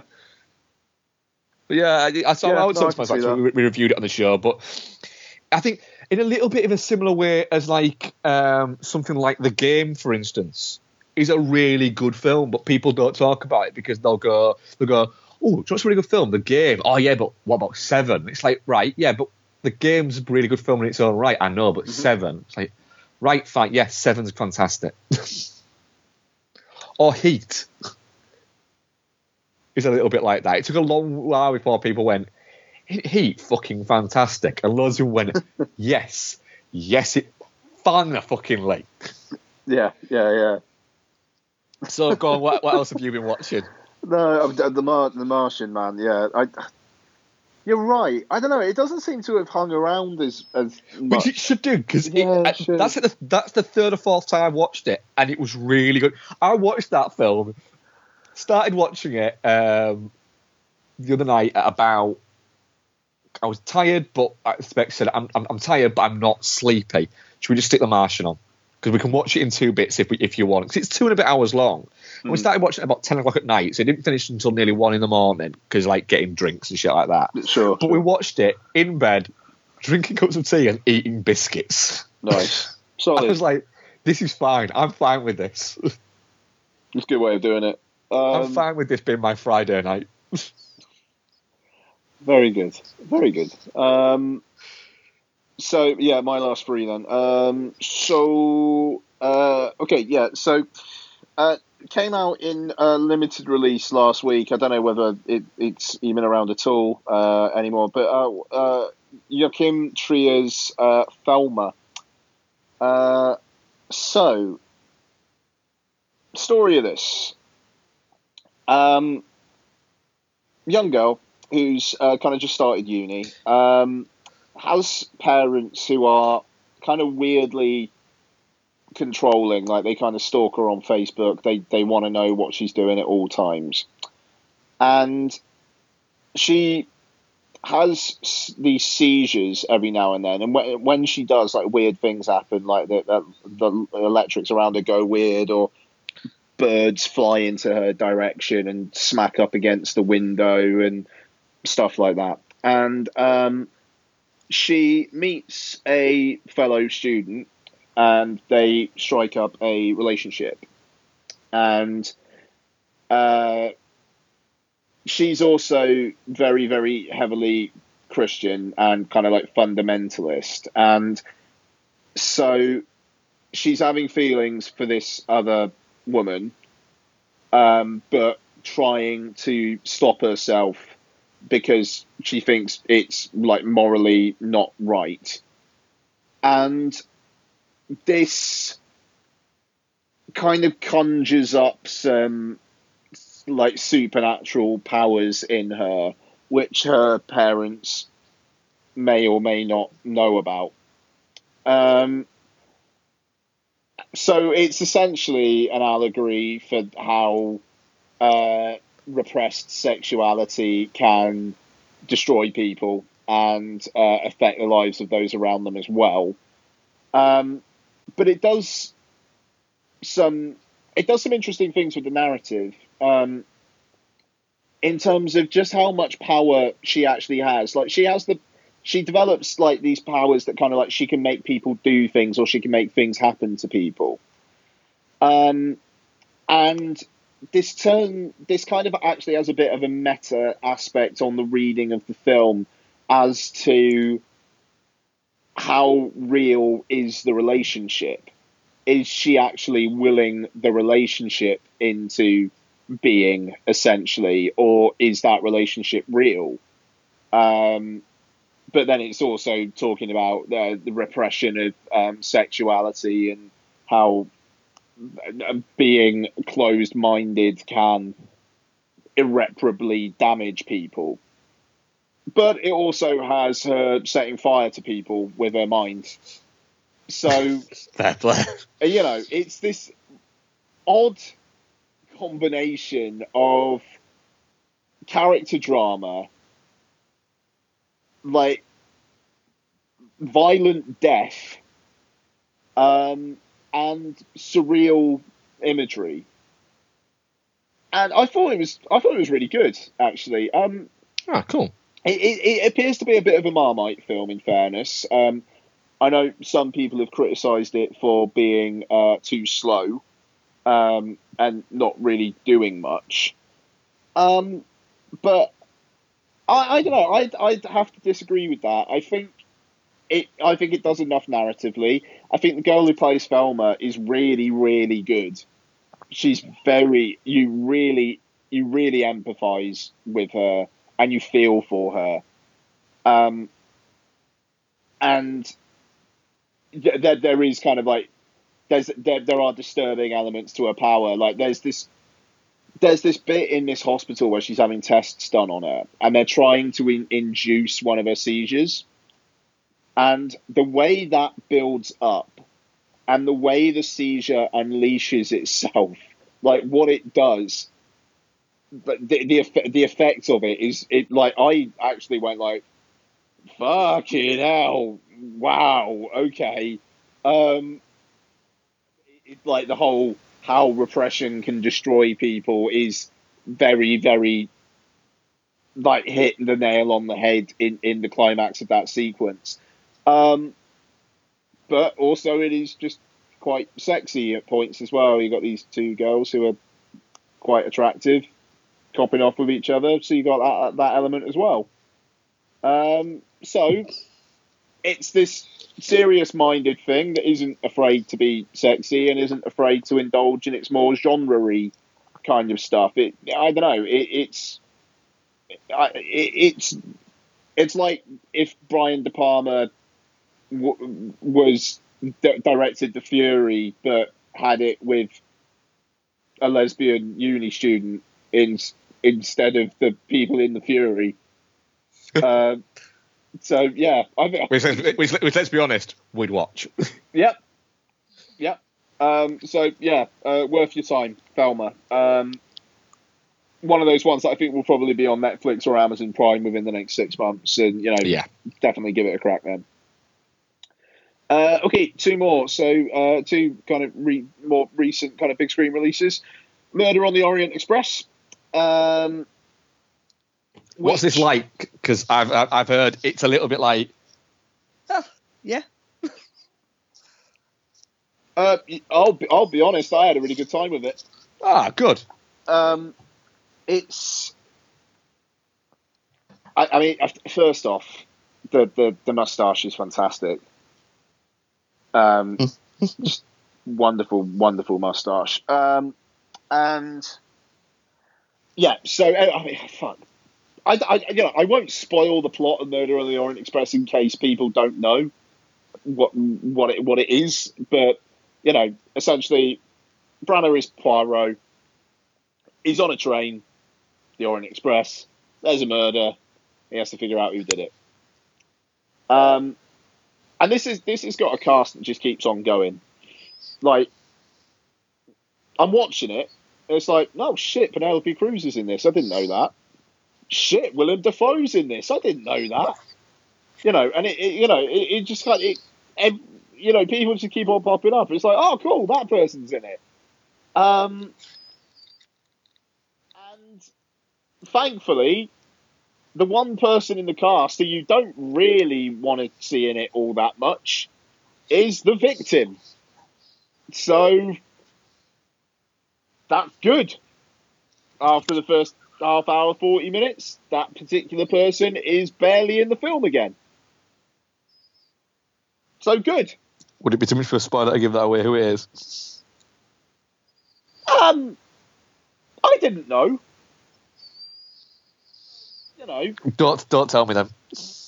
Yeah. Because the thing is, I might go and see this on Wednesday morning. Yeah, don't do it. Do it. I mean, and that person is actually all right when they're on screen, but I was thinking like, yeah, that's about enough of that. Thank you very much. And then 10 minutes later, they're dead, and it's like, cool, all right, fine. Really looks fucking fantastic. Branagh is great. It's ever so slightly tonally jarring because the first third or so is genuinely quite funny. And Branagh is just great. And it gets more and more serious as it goes on. And by the end, I got quite wrapped up in it, actually. It's a good story, though, isn't it? It's a good story. It's a good story made by a very good filmmaker. Yeah, no, and that's it. And it looks great. Patrick Doyle's score is fantastic. And I really liked his work on 4 as well. And like he does some good stuff with Branagh. And yeah, I mean, the thing is, the rest of the cast, other than Branagh, just kind of pop up every now and then. Yeah. So they're fine. So Johnny Depp's in there, and he's all right. And when he's on screen, and Josh Gad is not bad, but not a comedic role, which is nice. Because you get enough of that from Josh Gad. Judi Dench is in it, and she's solid. Michelle Pfeiffer, Daisy Ridley, Willem Dafoe, like I said earlier, Derek Jacobi, Olivia Colman. I mean, it just what's Daisy Ridley like? What's Daisy Ridley like in it? Because I've not seen it in anything but Star Wars. Yeah, she's fine. Which she was fine in. Yeah, but be interested to see her not in that. She's not amazing, but she's not awful. She's fine. It is kind of the Branagh show, to be honest. There tend to be films that he casts himself in. Yeah, but I'd watch another dozen of these, to be honest. Ah, nice. Like, it was exactly what I wanted. There's some really fucking awful sequel set up at the end, which like really fucking clanged. I'll save that, but it's fucking brutal, like just so bad. And I mean, I suppose that there is a section maybe 2/3 of the way through the film where it does kind of feel a little bit like, can we maybe get on with this a little bit, please? But yeah, I had a really good time with it, and it feels like very worth seeing on a big screen. So yeah, cool. If you got Wednesday morning free, I think it's a solid couple hours. Yeah, I think I might do that Wednesday morning then. Cool. Last one for me then is Paddington 2. So, what a treat! Fucking treat. Basically, Paddington is back, and the story is essentially he wants to buy his aunt a birthday present. And by the end, you just want him to give her that birthday present because you want him to be happy, and you want his aunt to be happy, and you want everybody to be happy, apart from Hugh Grant, because he's the bad guy, and he's a really good bad guy. Oh, there he is, actually, yeah. He's brilliant. He's playing a fucking like rubbish actor, and he does it well. He plays it well. Paddington just brightens up everybody's lives. Peter Capaldi plays Brexit in human form, and basically everybody chides him in pretty much every scene he's in for being closed-minded and a dickhead. And yeah, it's gorgeous. I cried at the end of it. I won't lie. Like, the ending is just the loveliest bloody thing. I'm tearing up. The thing about the first one is the first one was just a lovely movie, wasn't it? Yeah, I mean, the first one was a big bag of lovely, and this one is a big bag of lovely. But he's in peril in it. Like, he is in the first one as well. But Lottie turned to me twice and said, "This is a sad film, isn't it?" and started crying twice. And I just gave her a big hug and told her everything was going to be all right, and it was. You know, Brendan Gleeson plays a convict called Knuckles McGinty, who really likes marmalade sandwiches. You know, it just is. It's great. As I said on Twitter, it's like if Wes Anderson made kids' films where he actually gave a fuck if kids like them. It's very, very Wes Anderson in its visuals at times. Like kind of the tableau kind of stuff it's got going on in spades at points. But some of the visuals are amazing. Like, he wants to buy his auntie this pop-up book of London, and he's imagining the pop-up book, and it all goes pop-uppy around him, and it's fucking gorgeous. And the way that he interacts with his neighbours, because it's way more about the people on his street in this one. Right, yeah. As well. So, like, Jessica Hines is in it, Ben Miller pops up as well, and there's others, and Peter Capaldi's just the Brexit neighbour. And he brightens up everyone's lives. And when he's not there, everybody's a bit more shitty to each other, and the colour isn't quite as there as it was beforehand. And, it's about inclusiveness. It's about letting people in. It's about being nice and being polite. And, just not being scared of otherness, like the first film was. But I think there's a bit more in this one about just being kind to people. It's a lovely message.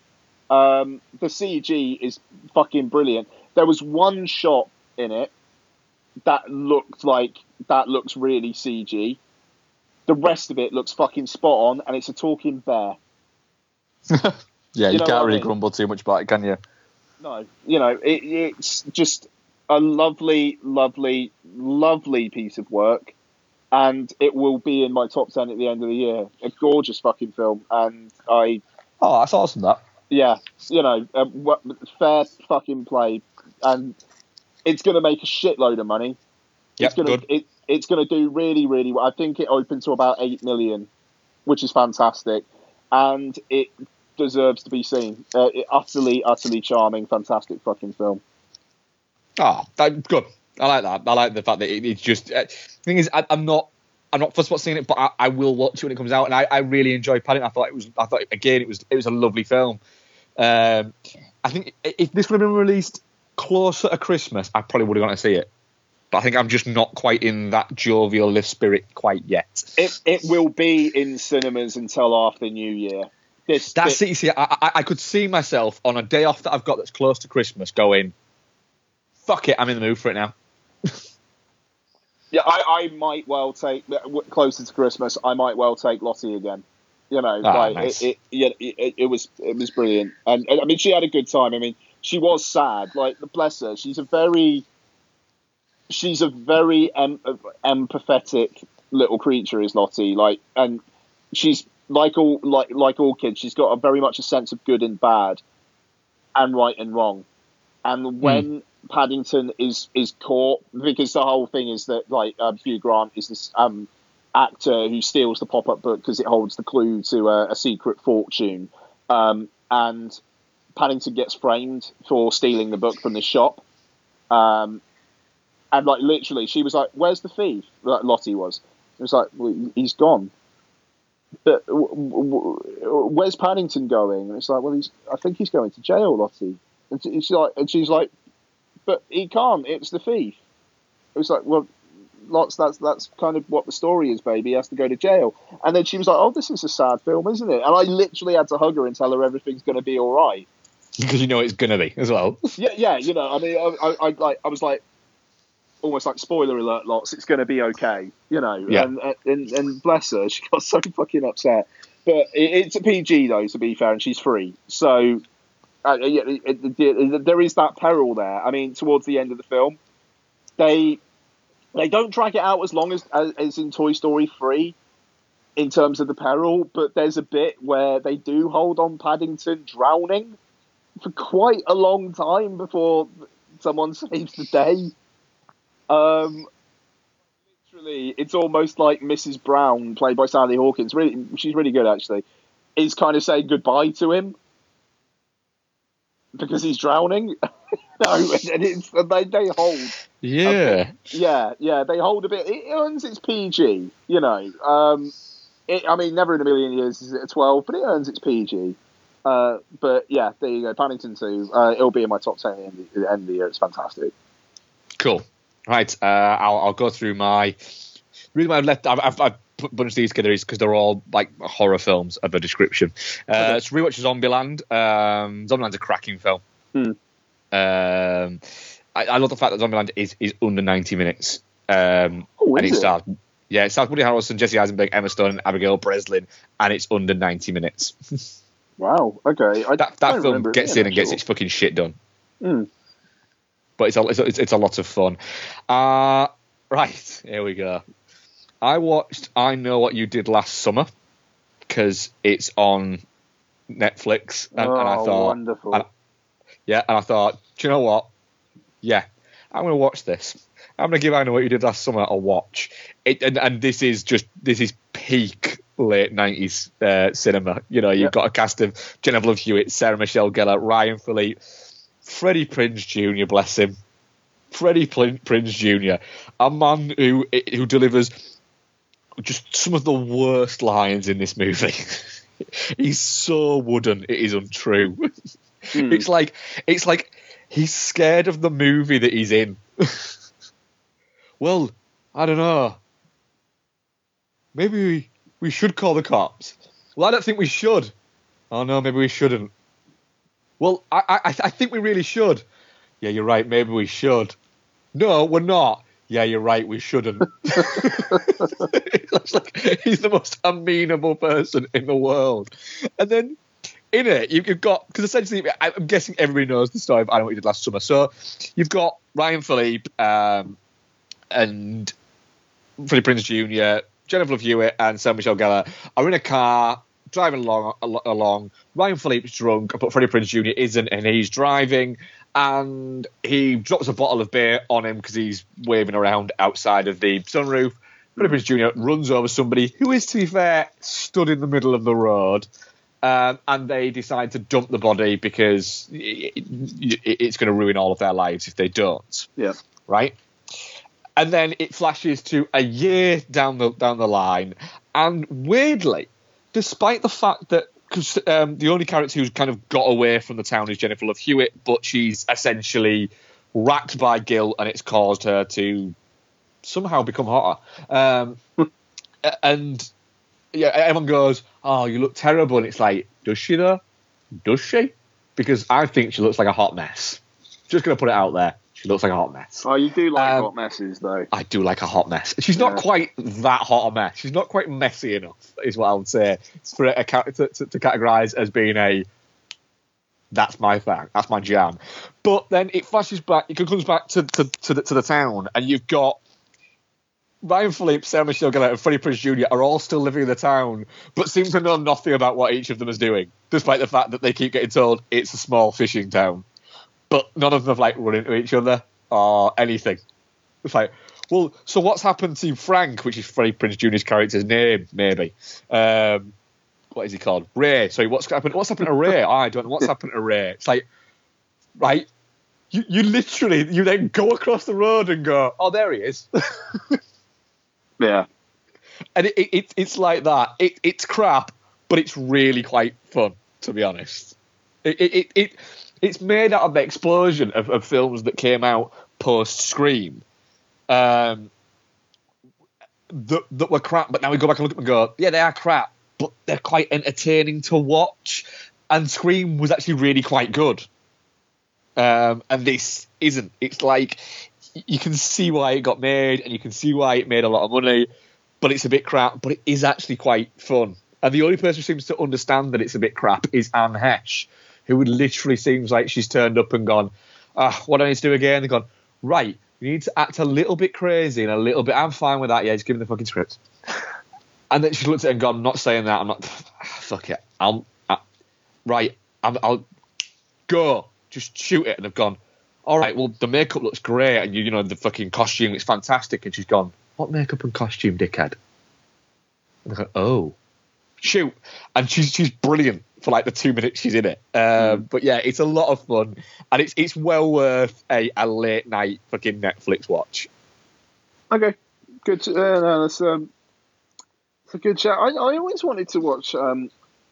Maybe I should. I'll Always Know What You Did Last Summer, because I think they just go straight up Supernatural with that.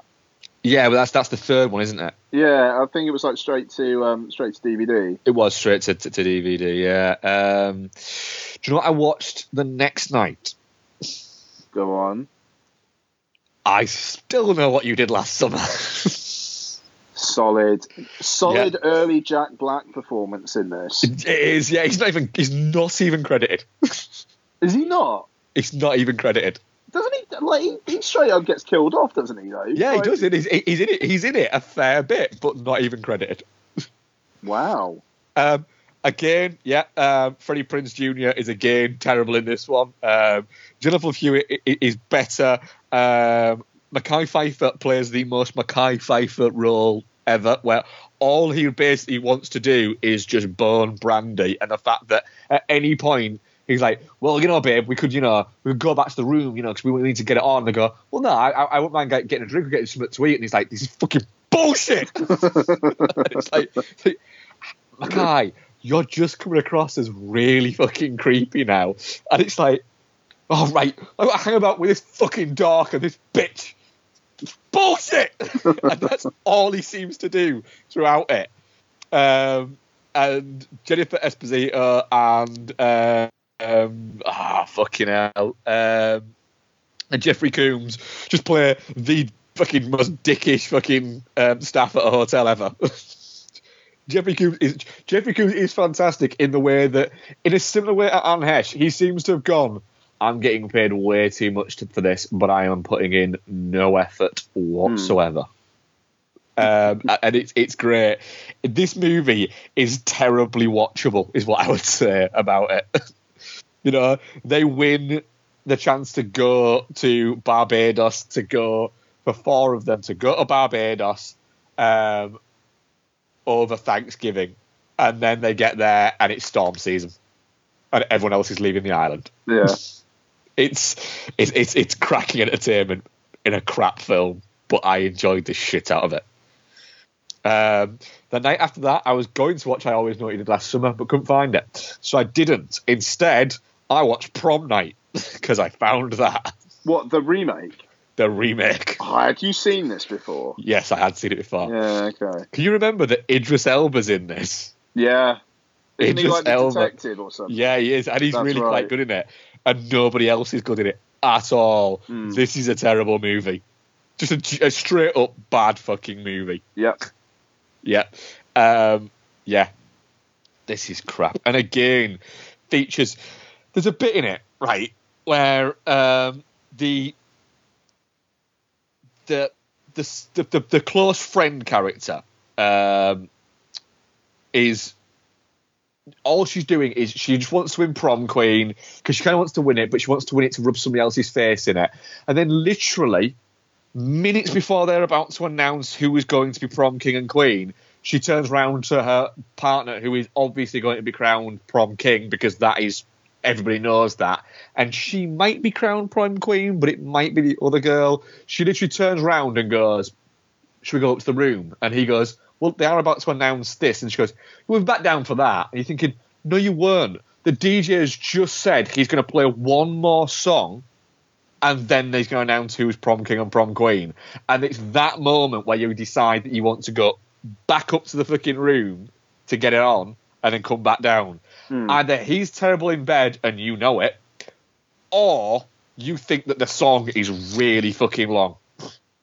What song are they playing? I don't know, some terrible fucking late fucking noughties dance track. Might be like an album version where you've got like a 6-minute gap and then there's a secret track. Could be. It could be the secret track. Yeah, she might know that, but I doubt it. She doesn't look bright enough. Okay. Yeah, it's a terrible movie. On to a movie that I'm ashamed to say I bought this on iTunes for $5.99. Oh God, go on. when somebody says, when because I don't know, it happens in our house. Deciding what film we're going to watch can sometimes cause a few arguments. Oh God, this is going to be horrendous if you're fucking building it up like this. Yeah, right. And I sort of jokingly said to Bex, "Do you fancy watching?" Because we're going through like a kind of like slashers, terrible kind of like movies. You can't even say it. Yeah. So I suggested it, and Bex went, "Yeah, I could happily watch that again." And then it wasn't on any of the streaming services, and I saw it on iTunes and went, "Look, I'll pay $5.99 for us to not have to decide something else to watch." And she was like, "I'm fine with that." So we rewatched, because I've actually seen this before, Sorority Row. Oh, for fuck's sake! Yeah, Sorority Row. It's in my iTunes now. I can't get rid of it. You can't scrub that shit off. It's there. Right in between the Slaughter Rule and Spies Like Us. Below Silent Hill and above Streets of Fire. It's there. It's there. Yeah. You've seen Sorority Row, haven't you? Yeah. No, I've seen Sorority Row. With Rumer Willis delivering one of a performance which even Rumer Willis admits now, says, "Yeah, I'm not a very good actress." Yeah. No, Rumer, you're not a very good actress. No. At all. Carrie Fisher's in this and is not good. Not gonna lie, she's not good in this. She tries, bless her, but she fails miserably. Nobody is good in this, actually. It's quite a terrible movie with terrible messages, some awful lines of dialogue, and yeah, it's just really bad. It is literally, and the thing is as well, because the whole point of the movie is that they're playing a prank on one of the sorority sisters' brothers because he's cheated on one of the sorority girls. So they make him think that they essentially give him roofies to give to her, which he gives to her, and then tries to essentially date rape her. Yeah. As part of a prank. Which, yeah, you couldn't put that in a movie now, could you? Let's be honest. And then they convinced him that she's OD'd and that she's going to die, or that she's died, and they're going to dump the body. During this kind of ruse and this prank, one of them says, "Oh, we'll have to do something to pierce her chest because otherwise she's just going to float back up when we throw her down on the river or ravine or whatever they're doing in that." So while they go, "Let's go and get some rocks to chop her up into bits," he gets a tire iron out of the back of the car and smashes it into her chest, killing her. So then they do all decide that they are going to throw her down a well because they don't want to ruin all of their lives, right? And then it fast forwards to a year later where they're all graduating from college and they start getting texts from her phone, and it's, "Is she back alive, and is she on it," and all this lot. And then you get her sister turns up and starts tracking fucking shit up and all this lot, and you're going, "Well, who is it?" "Oh, it's this guy." "No, it's this. It could be Megan herself. It could be her." And then you find out, nope, it's none of those people. Nope, it's one of their boyfriends who's doing it just to kind of cover up her tracks so that they can be together. Yeah. Which is a bit weird. There's so many bad messages in this movie.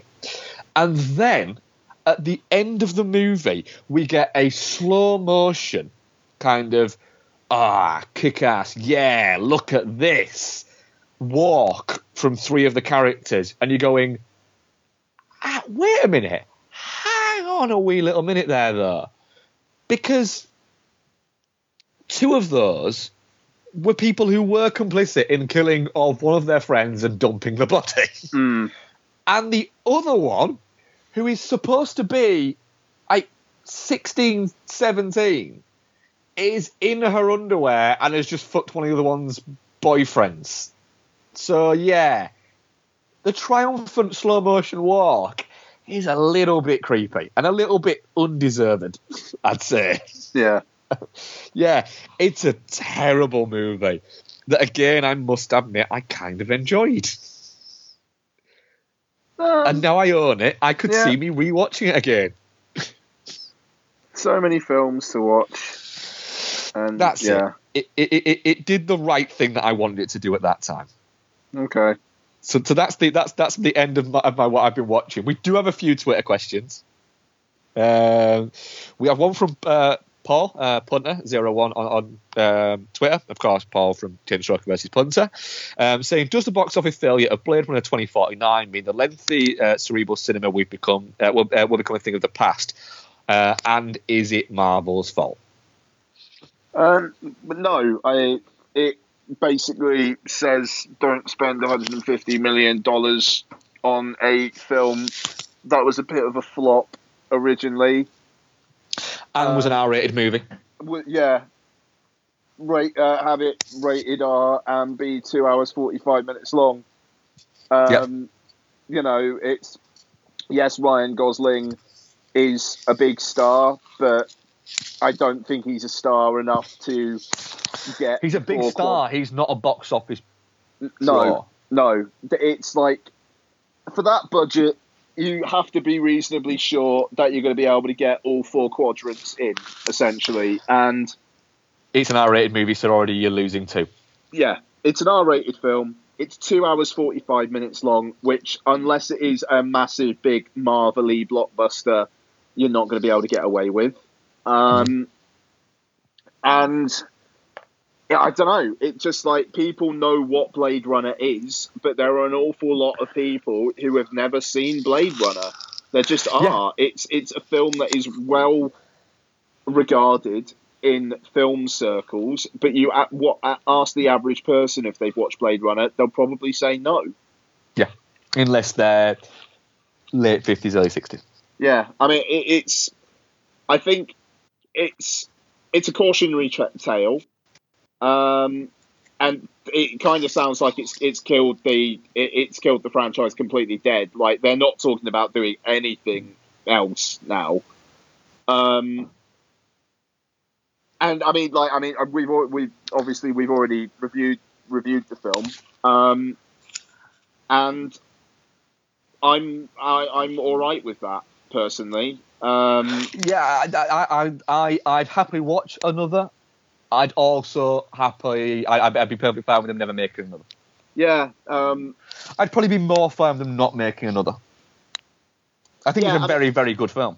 Yeah, so I mean, they talked about it actually on this week's Chinstroker vs Punter, which I listened to today, and I know Mike was really hardcore into it, but he said the reason why it's not a 5 out of 5 for him is the fact that there is a 10-minute section that seems to be setting stuff up for a sequel that we're never going to get. And that was a key complaint for me as well. Like, it is surprising how much of that film seems to assume that there's going to be another one. And I don't know how you have that confidence. Even though I don't know how you spend $150 million on a sequel to Blade Runner. Just production budget alone, I don't know how you do that. It's vanity. It was a vanity project for so many people. Yeah, you know, I don't know. I mean, there was a report out this week saying that Alcon Entertainment, the rights holders, are looking to lose as much as $80 million. The thing is, the Blade Runner is the original is still making money now. They just put out another steelbook of Blade Runner on Zavvi, and it's sold out already. That's the third one they've put out. Yeah, that film still makes money. It wouldn't surprise me if Blade Runner actually, because what did it do at the box office? What, Blade Runner 2049? 2049, yeah. Because it wouldn't surprise me if, long run, that film actually ends up making its money back. The thing is, with the marketing and whatnot as well, I mean, if you go by the... Doubling it up. They've got to do 3 times their budget to make back. Production budget, $150 million. Worldwide, it's done $243 million. It's pretty much really low. I thought it was fucking more than that. Yeah. So it's got to make, let's say, between 350 and 450 million. Yeah, and the thing is as well, Alcon, and I was reading up on this. So Sony have got rights to the film internationally Warner Brothers have it in the US because they have a distribution deal with Alcon. Now, Sony, their deal basically said that they would get their money back before Alcon, but for a lesser slice of the back end. And Alcon were all right with it because they thought the film was going to make money hand over fist. So Sony apparently aren't going to lose any money on this. The thing is, I think we were asked on the podcast, and I might be talking crap. I think we were asked on the podcast a while ago, about 4 or 5 months ago, which blockbuster is going to essentially bomb and lose money. And we both said, I'm pretty sure we both said, Blade Runner, if it costs over $150 million, is going to lose money. Because there's just not the market there for it. I mean, it only did 88 million in the US. I mean, it's not quite done yet, but 88 million. I mean, the thing is, 2 hours, 43 fucking minutes. That's it. It's the length. You knock off 20 minutes off that, and I reckon you had another 100 million on it. Because it was difficult to program. No, I mean, that's it. It's like, basically, with ads and trailers and whatnot, you've got to call that 3 1/4 hours. Yep. Give it 20 minutes to clean the screen. Okay, 15 minutes to clean the screen. You can only have a showing in one screen every 3.5 hours. Yeah, which means if you're up in the cinema if you're putting your first screen on at 10 o'clock, that means that 10:30 really realistically, that means you can fit really 3 in a day. Realistically, maybe 4. I mean, say like a weekday, you'd be talking 1 o'clock, 4:30, 8 o'clock. Yep. Done. Now you look at something like Dunkirk, hour and 40 minutes. You could probably get a showing in every, at a push, 2.5 hours. You know, that's... And the thing is, with kind of 2 performances a day, really. With something like Captain America, which was 2 hours, 20 minutes long, Civil War, it's on 2 screens. They're going to put it on 2 screens. They're not going to chance putting fucking Blade Runner on 2 screens. I mean, I think it was like first week and whatnot because it was the big release, but then like it would very quickly get chopped down. And it's the 2 things. One, it's R-rated. That film's a PG-13. You've not got the same film, and I can see that. But if that film would have been toned down, it wouldn't have been as good. But it would have been a PG-13. It would have made a fortune. It would have, but it's a hard sell at a film that long for that can only be seen by people over the age of 15. That is that long. It's a hard sell for cinemas. It's a sequel to a film that a lot of people haven't seen. That is 2 hours 45 minutes long. Everybody says in the reviews that it's dense and it's thought-provoking, which for a lot of people is going to be a turn-off, quite frankly. You know, it's a film that a lot of people will go, I'll wait to watch that at home. I'm really looking forward to rewatching it. I'll say that. But it already. I mean, because I remember the first weekend it came out, and it was like, is it going to be nominated for Best Picture? You know, no. oh my god, it's the best thing ever. Like people saying it, you know, it's better than the original, blah blah blah. And it kind of already feels like that has blown itself out. You know, as soon as the opening weekend came in, it was like, right, on to the next thing. I think everybody was just so fucking euphoric about the fact that it wasn't crap. Yeah, and I mean, the thing is, it's a really bloody good film. It's people got excited, and it burnt itself out. Yeah, absolutely. You know, and to be fair, its portrayal of women characters is a bit weird, but anyway, we won't get into that. But yeah, I don't know. Like, they took a punt on it. Is it Marvel's fault? No, it's not. It's cinema. Cinema's in a strange place at the moment in terms of box office cinema because because Marvel have been consistently solid. I won't say good, because I don't think they've been consistently good. I think they've been consistently solid, that it's kind of like it's almost become, you've got blockbusters and new Marvel movies have almost become two separate entities now. Yeah, I mean, it's basically, if you're going to be $150 million and rated R, you've got to be based on existing IP. And you've got to be based on existing IP, which is relatively hot. So, I mean, like Deadpool, they did it for 60 million. You know, that's the way to go. Blade Runner 2049, you can't do for that because of the world building that's involved, you know, in the visuals that are involved. You can't do it for that. So you've got to do it for that money. But then it's, you know, are you going to make the money back? I mean, am I glad that Blade Runner 2049 exists? Yes. Am I sad that it's lost the amount of money it's probably going to lose? Yes. Am I that surprised that it's lost that amount of money? Fuck no. No, but I guarantee you that somebody at Sony who's looking at it and they're going, they lost 10 million on it. They're going to go, do you know what though? The PR for it makes us look fantastic. Yeah. So we're willing to fucking throw that away because they've gone, do you know what? We gave you that. And when they can quite literally come out and go, we're not bothered it didn't make money. But we wanted to give you that, and sometimes it's just about cinema and not about making money. Yeah, and I mean, I don't know. I mean, it was just, it's the whole run before you walk thing. The other, how long have you got, by the way? I've got time. Okay. Because we forgot about a piece of news earlier on. I was thinking about run before you walk when it comes to franchise building. Dark Universe. Yeah. Have you read about this? Basically, they've put everything on hiatus. So, yeah, Alex Kurtzman and Chris Morgan, who are the two guys who were kind of overseeing Dark Universe for Universal, have basically left to work on other things. And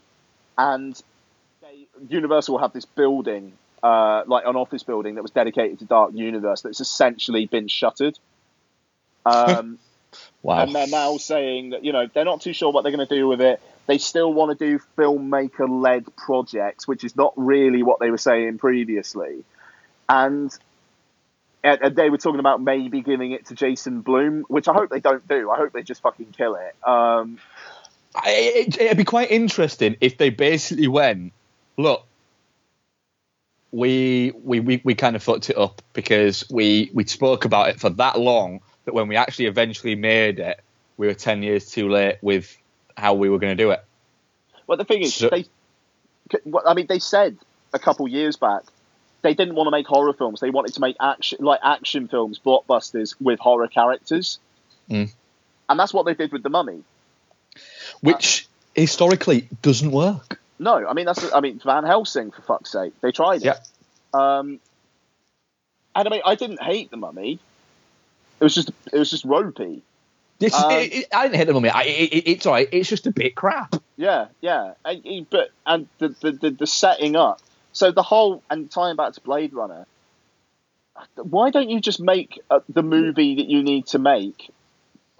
And if that's successful, then develop stuff. But because Marvel, you know, yes, they had the plans kind of in the offing all along, but they didn't say straight away, right, this is the first part of a connected universe that's going to involve blah, blah, blah, blah, blah, blah, blah. When the first Iron Man came out, Samuel L. Jackson came out in the post-credits bit, people didn't really have any idea of what was going to happen.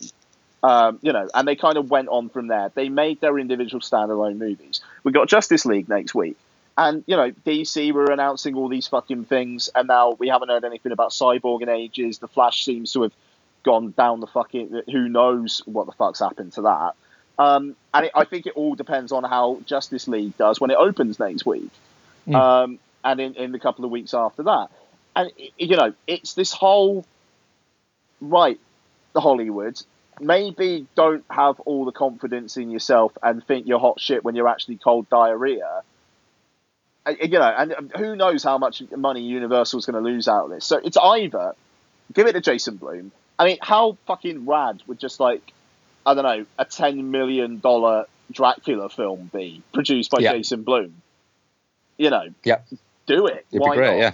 Or I don't know, give it to someone like Del Toro or something like that, who's just going to be like, going to fucking know how to do fucking everything, just creatively shepherd everything. Instead of, I mean, like Alex Kurtzman and Chris Morgan, how long could their contracts have actually been if they've already been released to do other things? Yep. You know, and I think Bill Condon doing The Bride of Frankenstein, I'm bang up for that. But yeah. If it was going to be part of the Dark Universe, they'd probably try and go blockbustery with it. And it's like, no, you don't want that. You know, a kind of a classical Bill Condon directed Bride of Frankenstein would be fascinating, but not in the style of The Mummy. No, which just constantly felt like it was trying to do something else. Yeah. It just, God, the ending of that fucking film as well, where it's like, now what the fuck's Tom Cruise now then? Yeah, it just, oh Jesus. So yeah, anyway, yeah. So yeah, Blade Runner. There you go. Next question. Yeah. Steve Dixon at the Great SD. Where do you see the Netflix thing going in the next few years? You reckon they could destroy cinema to some extent? Keep up the good work, lads, with the shows. Always good listen. Well, thank you very much for that, and we shall certainly keep up the good work. Yeah, Netflix. Personally, I know I don't think they'll destroy cinema. Cinemas. I'm sorry if I'm taking the lead on this, by the way. No. I very much taking the lead on It's the thing is, there's very few advancements in cinema that studios put out that are there to advance it for the audience. They're always to advance it for themselves.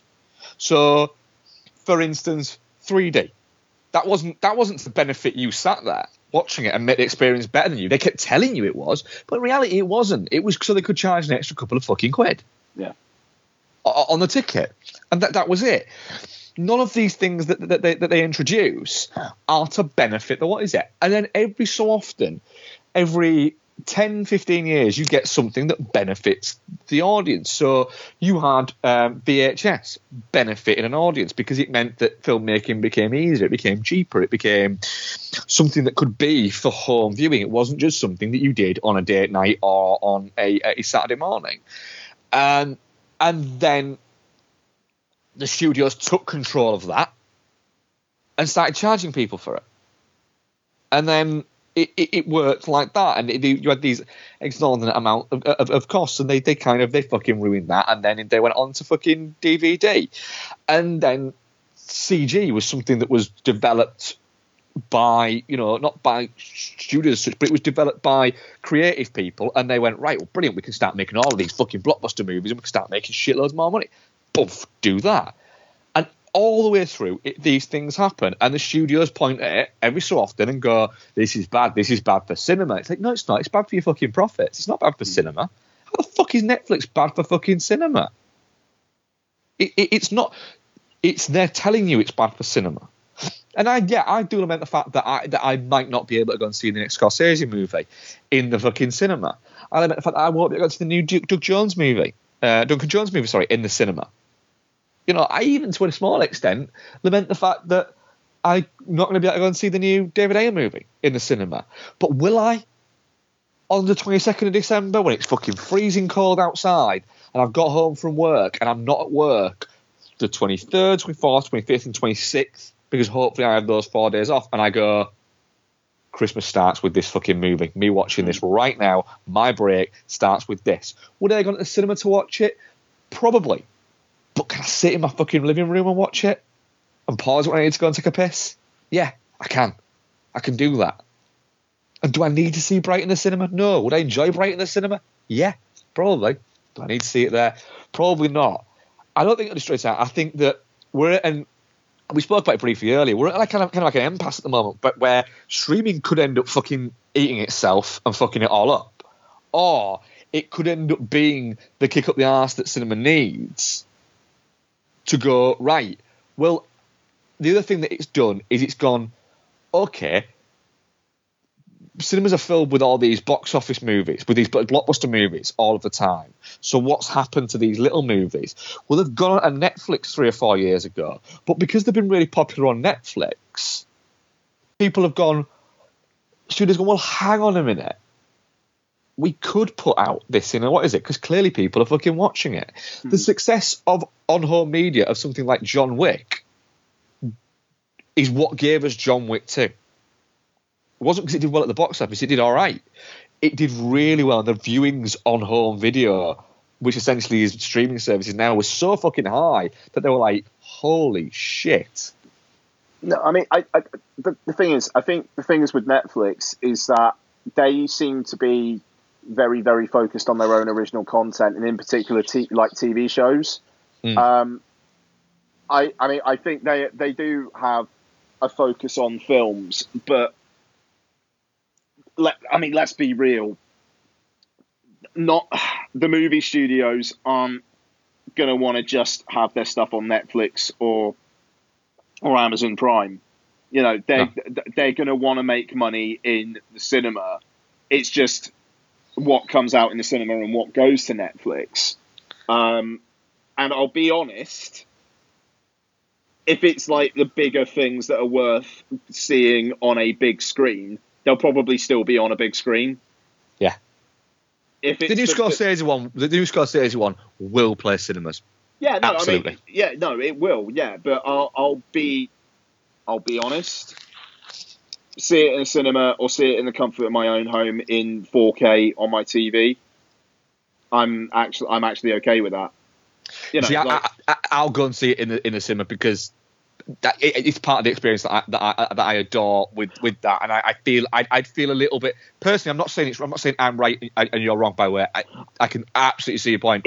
Personally, been as big a Scorsese fan as I am, I would feel a little bit like which makes no sense. I know. If it played in the Cineworld in Cardiff, I'd go and see it in the cinema. Cool, no problem. If I've got to pay money to go and see it, if it like versus watching it as part of my Netflix subscription at home, I'm gonna watch it on my Netflix subscription at home. It is what it is. But I mean, Brawl in Cell Block 99. It was playing in the cinema that's actually nearest to me. It would have cost me £8.80 to see that in the cinema. It cost me $5.99 to rent it on iTunes. And that's fucking brilliant. So that's the thing. Cinemas aren't going anywhere. They're not. Nope. There's no way. It makes too much fucking money. Yeah, I mean, like, if anything, studios will push exhibitors to essentially give them a bigger slice of the pie in order to keep their stuff in cinemas, but they will keep their stuff in cinemas. Disney are very, very blatant in they don't want their shit premiering on VOD first. Nope. They don't want that.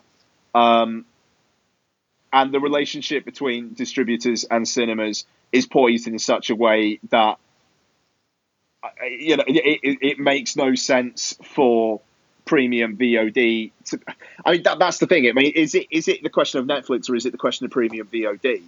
Is it the question of £40 to see a film 2 weeks after it comes out in cinemas versus going to see it on the big screen? Well, that's it. That will happen soon. I mean, for instance, you had Brawl in Cell Block 99 and The Jungle. Yeah. Released both of them on iTunes to rent the same day as they were released in cinemas. Exactly. And that's the thing. So, but they were only like $5.99. Exactly. If you're saying, I have to fuck it. I mean, what's an example? Avengers: Infinity War. Go see it in the cinema, or 2 weeks later you can see it at home for £40. Yeah. You go see it in the cinema. Yeah. I don't know what I would see because it's the price thing. I don't know what I would see for £40 at home as opposed to going out to the cinema to see something. Just because my Cineworld Unlimited card, if that was me, Lottie, and Donna going to see them, plus popcorn and whatnot, it would still be cheaper to see something in the cinema than watching it at home, and you get time out of the house. That's it. It's when it comes to 20 quid, then it becomes more of a prospect. That's it. If the majority of things, the thing is, I love going to the cinema. Bex enjoys going to the cinema with me, but very much is if we were sat at home and I went, right, do you want to go and see Murder on the Orient Express is a prime example there. And it was available for 20 quid or 25 quid at home, she'd go, can we just watch it at home? If it was 40 quid, it'd be like, that's too expensive, that's 20 quid a ticket, that's double the price to go and see it. But if it was 25 quid, I'd probably say she'd probably be like, that's fine. That's 25 quid is 2 tickets and 2 coffees. Well, we've got a coffee machine at home, and we can sit and we can watch it. And what is it? So there'd be stuff like that. But then again, I would still, if she was like, I'm not bothered about going to see it, if I could either watch it for 25 quid or go and see it on Wednesday morning on my own for 15 quid, 12 quid or whatever it's going to be, I'd still do that. Yeah, I don't know. It's difficult. It's the fact that with premium VOD, they're saying a couple of weeks after it comes out in cinemas. So for casuals, that's probably a thing. For me, I'd be like, no, just go to the cinema so I can see it. Yeah, the cinema is part of the experience for me. And I mean, the thing is, my Cineworld Unlimited card, I extended it last week through my work. I get 12 months for 150 quid. That's the thing. It's nothing. If there was a Cineworld, and hopefully there's one opening around the corner from me in the next 18 months, when that opens and I get a Cineworld card, I will go to the cinema more than I go now. And I go once a week, sometimes twice a week. I'll go loads because at the moment I'm going and it's costing me like anywhere from like, if I go on a Monday, it's a £5. If I go on a Wednesday, it's a £10. If I go on a Friday, it's 12 quid. No, I mean, yeah, no, quite. I mean, the thing is, it does get. Has she gone to sleep, Dom? Yeah, okay, sorry. What's that? Oh, thank you. What's that? Oh, lovely, thank you. Sorry, Mark. Nice decaf tea, thanks, Dom. Sorry? Rock, yeah. What was I going to say? Yeah, because the thing is, it's like, I take a punt on going to see films that I might not see. Like, I'm going to go see Professor Marston and the Wonder Women this week, one night this week. Like me a bit of Luke Evans, like me a bit of Rebecca Hall, like me a bit of Bella Heathcote. But if I didn't have a Cineworld Unlimited card, would you pay £10 to see that? Exactly, and that's it. I'd probably go and see that if I could go and see it for effectively part of my subscription, technically free. You know, within that, I'd probably go and see that because it sounds the cast is interesting. Cineworld lose money off me. No, easy. They lose money off me. But fuck it, they make it available, so there you go. Yeah. So there you are. But by the way, just ever so slight really quick tangent. The current Cineworld Unlimited ad has a list of films going down the screen at the end of it. What's in the middle and the biggest? Star Wars? Insidious Chapter 4. Wow. It's got Star Wars and Thor Ragnarok and stuff around it, but in the middle, in like the biggest font, Insidious Chapter 4, it was like, whoever fucking did the design for that, respect, because you were obviously taking the piss. Yeah, February cannot come soon enough for that guy. Yeah, no, straight up, pumped. He's pumped. But anyway, yeah. We've got another question as well, haven't we? We do. We have a question from Noel, which is a part piss take question. Saying, what's the most overrated film of all time? What's this in response to? It's in response to me retweeting something from Curtis Stigers, because there's a question that's cropped up about, and I've seen it a lot recently, about saying, what's the most overrated band of all time? And for some reason, that question bugs the shit out of me. I don't know why, but it just irks me. And Curtis Stigers responded to somebody who put it out, saying, along the lines, I'm paraphrasing slightly here, you know, those who can't or aren't brave enough to create will always try and mock, blah, blah, blah, blah. And basically said this question is utter fucking bullshit, which he's right, it is. And I sort of said, well done. And Noel said, hang on a minute, we talk about overrated films a lot. How is it any different? And I just responded to Noel and said, it's not. at all. It's not different. But for some reason, that doesn't irk me. But the music one does. And part of it is because at the moment, I'm going through a bit of a... I don't use social media anywhere near as much as I used to. And part of it is because I think there's just an awful lot of fucking snark out there. I see a lot of people going on about stuff that they don't fucking like, or bitching about stuff, or saying stuff shit, than I do see people saying, I watched this and it's fucking brilliant. Nobody's going on about how fucking... Hardly anybody's going on about how fucking amazing Brawling Cellbot 99 is, but they'll happily say about how shit something is. And it started to bug me. It started to get me down. And so he's fucking taking the piss with this question. So, but I'm going to answer it. So am I. What's yours? One Car Wise Chungking Express. Ooh, that's a good shout. That's a good shout. Fucking do not know why people fucking come over that film. I mean, like, to be fair, Wong Kar-wai, I'm very hit or miss with him as well, because I fell asleep on 3 separate occasions trying to watch Ashes of Time Redux. And yeah, like fucking Chungking Express, man, just no. And I watched that when I was in my fucking, like, either in uni or just out of uni, proper fucking dickhead film snob kind of days as well. And but yeah, no. I'm intrigued. What's yours, man? You see, the thing is, I want to say something like Return of the Jedi, but it's not overrated because loads of people really fucking love it.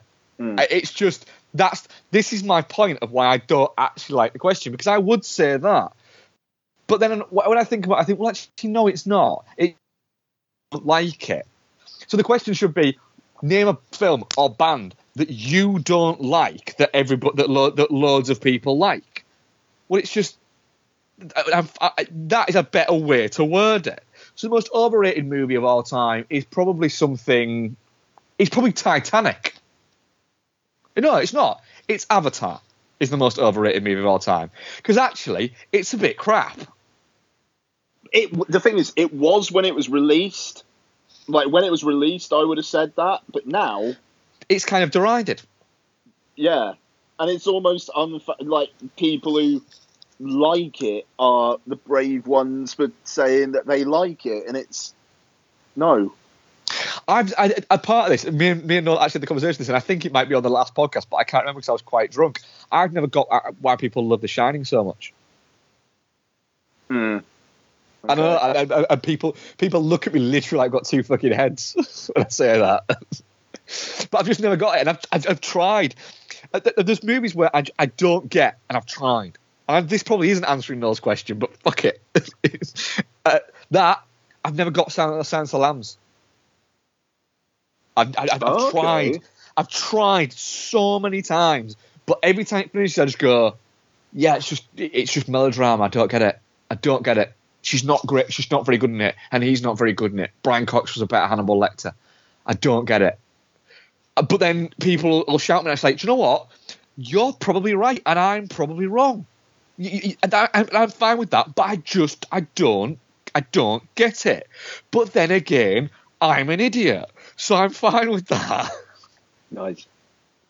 Yeah, fucking. I genuinely think that Hot Tub Time Machine and Weekend at Bernie's are 2 of the top 30 movies ever made.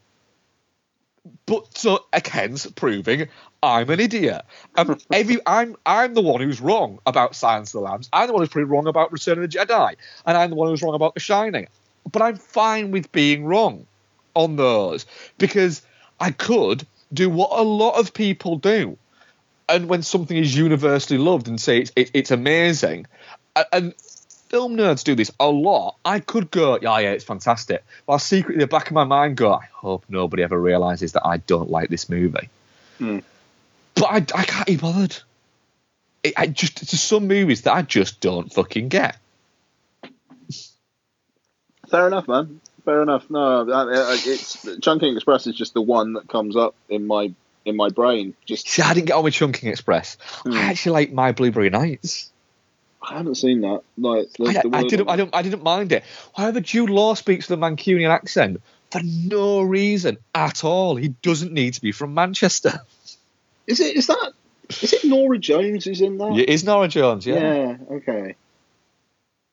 2046 is cracking, and In the Mood for Love is fucking amazing, though, so, you know. Incidentally, Mr. Tom Ripley actually comments on that and says, in my honest opinion, it's Pulp Fiction, top 10 on IMDb, ridiculous. But the top 10 of IMDb is a ridiculous thing. IMDb ratings are a ridiculous thing. Mm-hmm. Oh, God, that was it. I forgot to mention. Right, last tangent before we will finish this near 3-hour show. Right, I forgot to mention this when we taught Thor Ragnarok.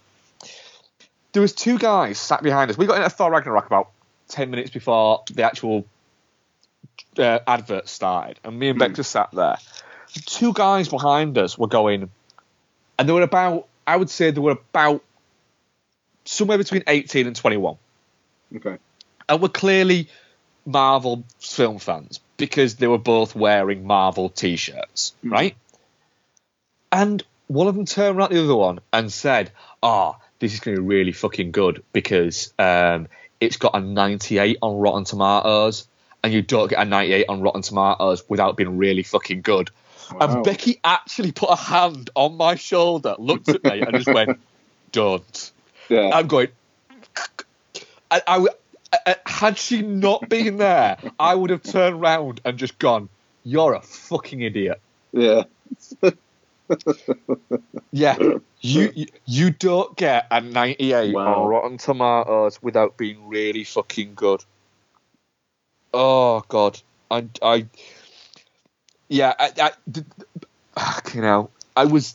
was having to just literally grab my keys and jam them into my other hand to stop me from jamming them into him. Nice. Anybody who fucking judges IMDb or Rotten Tomato ratings based on whether they want to watch a film or not, fucking hell. If I was a filmmaker and I got a 98 on Rotten Tomatoes, I'd go, well, I failed then, haven't I? Come on. I failed. I have failed at making a film. I've essentially made a McDonald's cheeseburger. Universally, everybody will indulge in it, but in 5 years' time, it will just be an afterthought. That's harsh. It is, but it's true. It's not hard to get a 98 fucking rating on Rotten Tomatoes. It's just not. All you have to do is have a bit of buzz and not be shit. You can be a passable movie and get a 98 on Rotten Tomatoes. Oh, anyway. It's me steering the ship, isn't it? Right, so that was episode 232, which is near fucking 3 hours long. I mean, like, to be fair, Patreon people are getting about 3 hours. Yeah. Regular listeners are getting 2 hours 45 minutes. 2 hours 45, 2 hours 50, yeah. Which on a one review show. We've given you something fucking special. The world gave us Only the Brave, and we gave you 3 hours of talking about Sorority Row and fucking just tangents. So yes, feels like vintage Dude and the Monkey. This. No, like, to be fair, it's been a couple of weeks, and I think we just had quite a lot to say tonight. So yeah. Well, I've thoroughly enjoyed it. What are we covering next week, Ian? Okay, so Justice League's out next week. So of course it is. So we'll have Noel on. Yeah, I'm sure Noel will be on. I'm asking what his most overrated film of all time is. I'm also hopefully going to get to the Florida project. So I'll talk about that next week. Like, limited release this week. It's literally playing in Newport. It was playing in the Cineworld in Newport. That's mad. Like, apparently, like they're aiming to expand it out to more cinemas this week. It plays Chapter Arts Centre in Cardiff from next Friday, so I'll see it somehow. But yeah, so Florida Project. Also, Good Time, the Robert Pattinson film. That comes out, I think, exclusively in Curzon cinemas and Curzon Home Cinema. So I'm gonna watch that as well. But yeah, I mean, obviously the main review will be Justice League. But if you get to either of those, then Coolio as well. I swear there's something else next week as well. 2 ticks. I won't be long. There's something else. What the fuck is it? Daddy's Home. That has like previews. Ingrid Goes West. Ingrid Goes West. That was it. Yeah, that's out. So which I will probably see at some point as well. But at the very least, we will talk about Justice League. Yeah. Noel will be on, and there you go. Cool. So that was episode 232. We hope you enjoyed listening. I certainly enjoyed recording this one. Indeed. Which I always do, but this was a lot of fun, this one. Dude the Monkey, check out the Patreon /Dude the Monkey, at Ian Loring, at Dude Falls, at Dude the Monkey, dudethemonkey@gmail.com. Don't think there's anything I'm forgetting. Thank you very much for listening, guys, and we shall speak to you next week.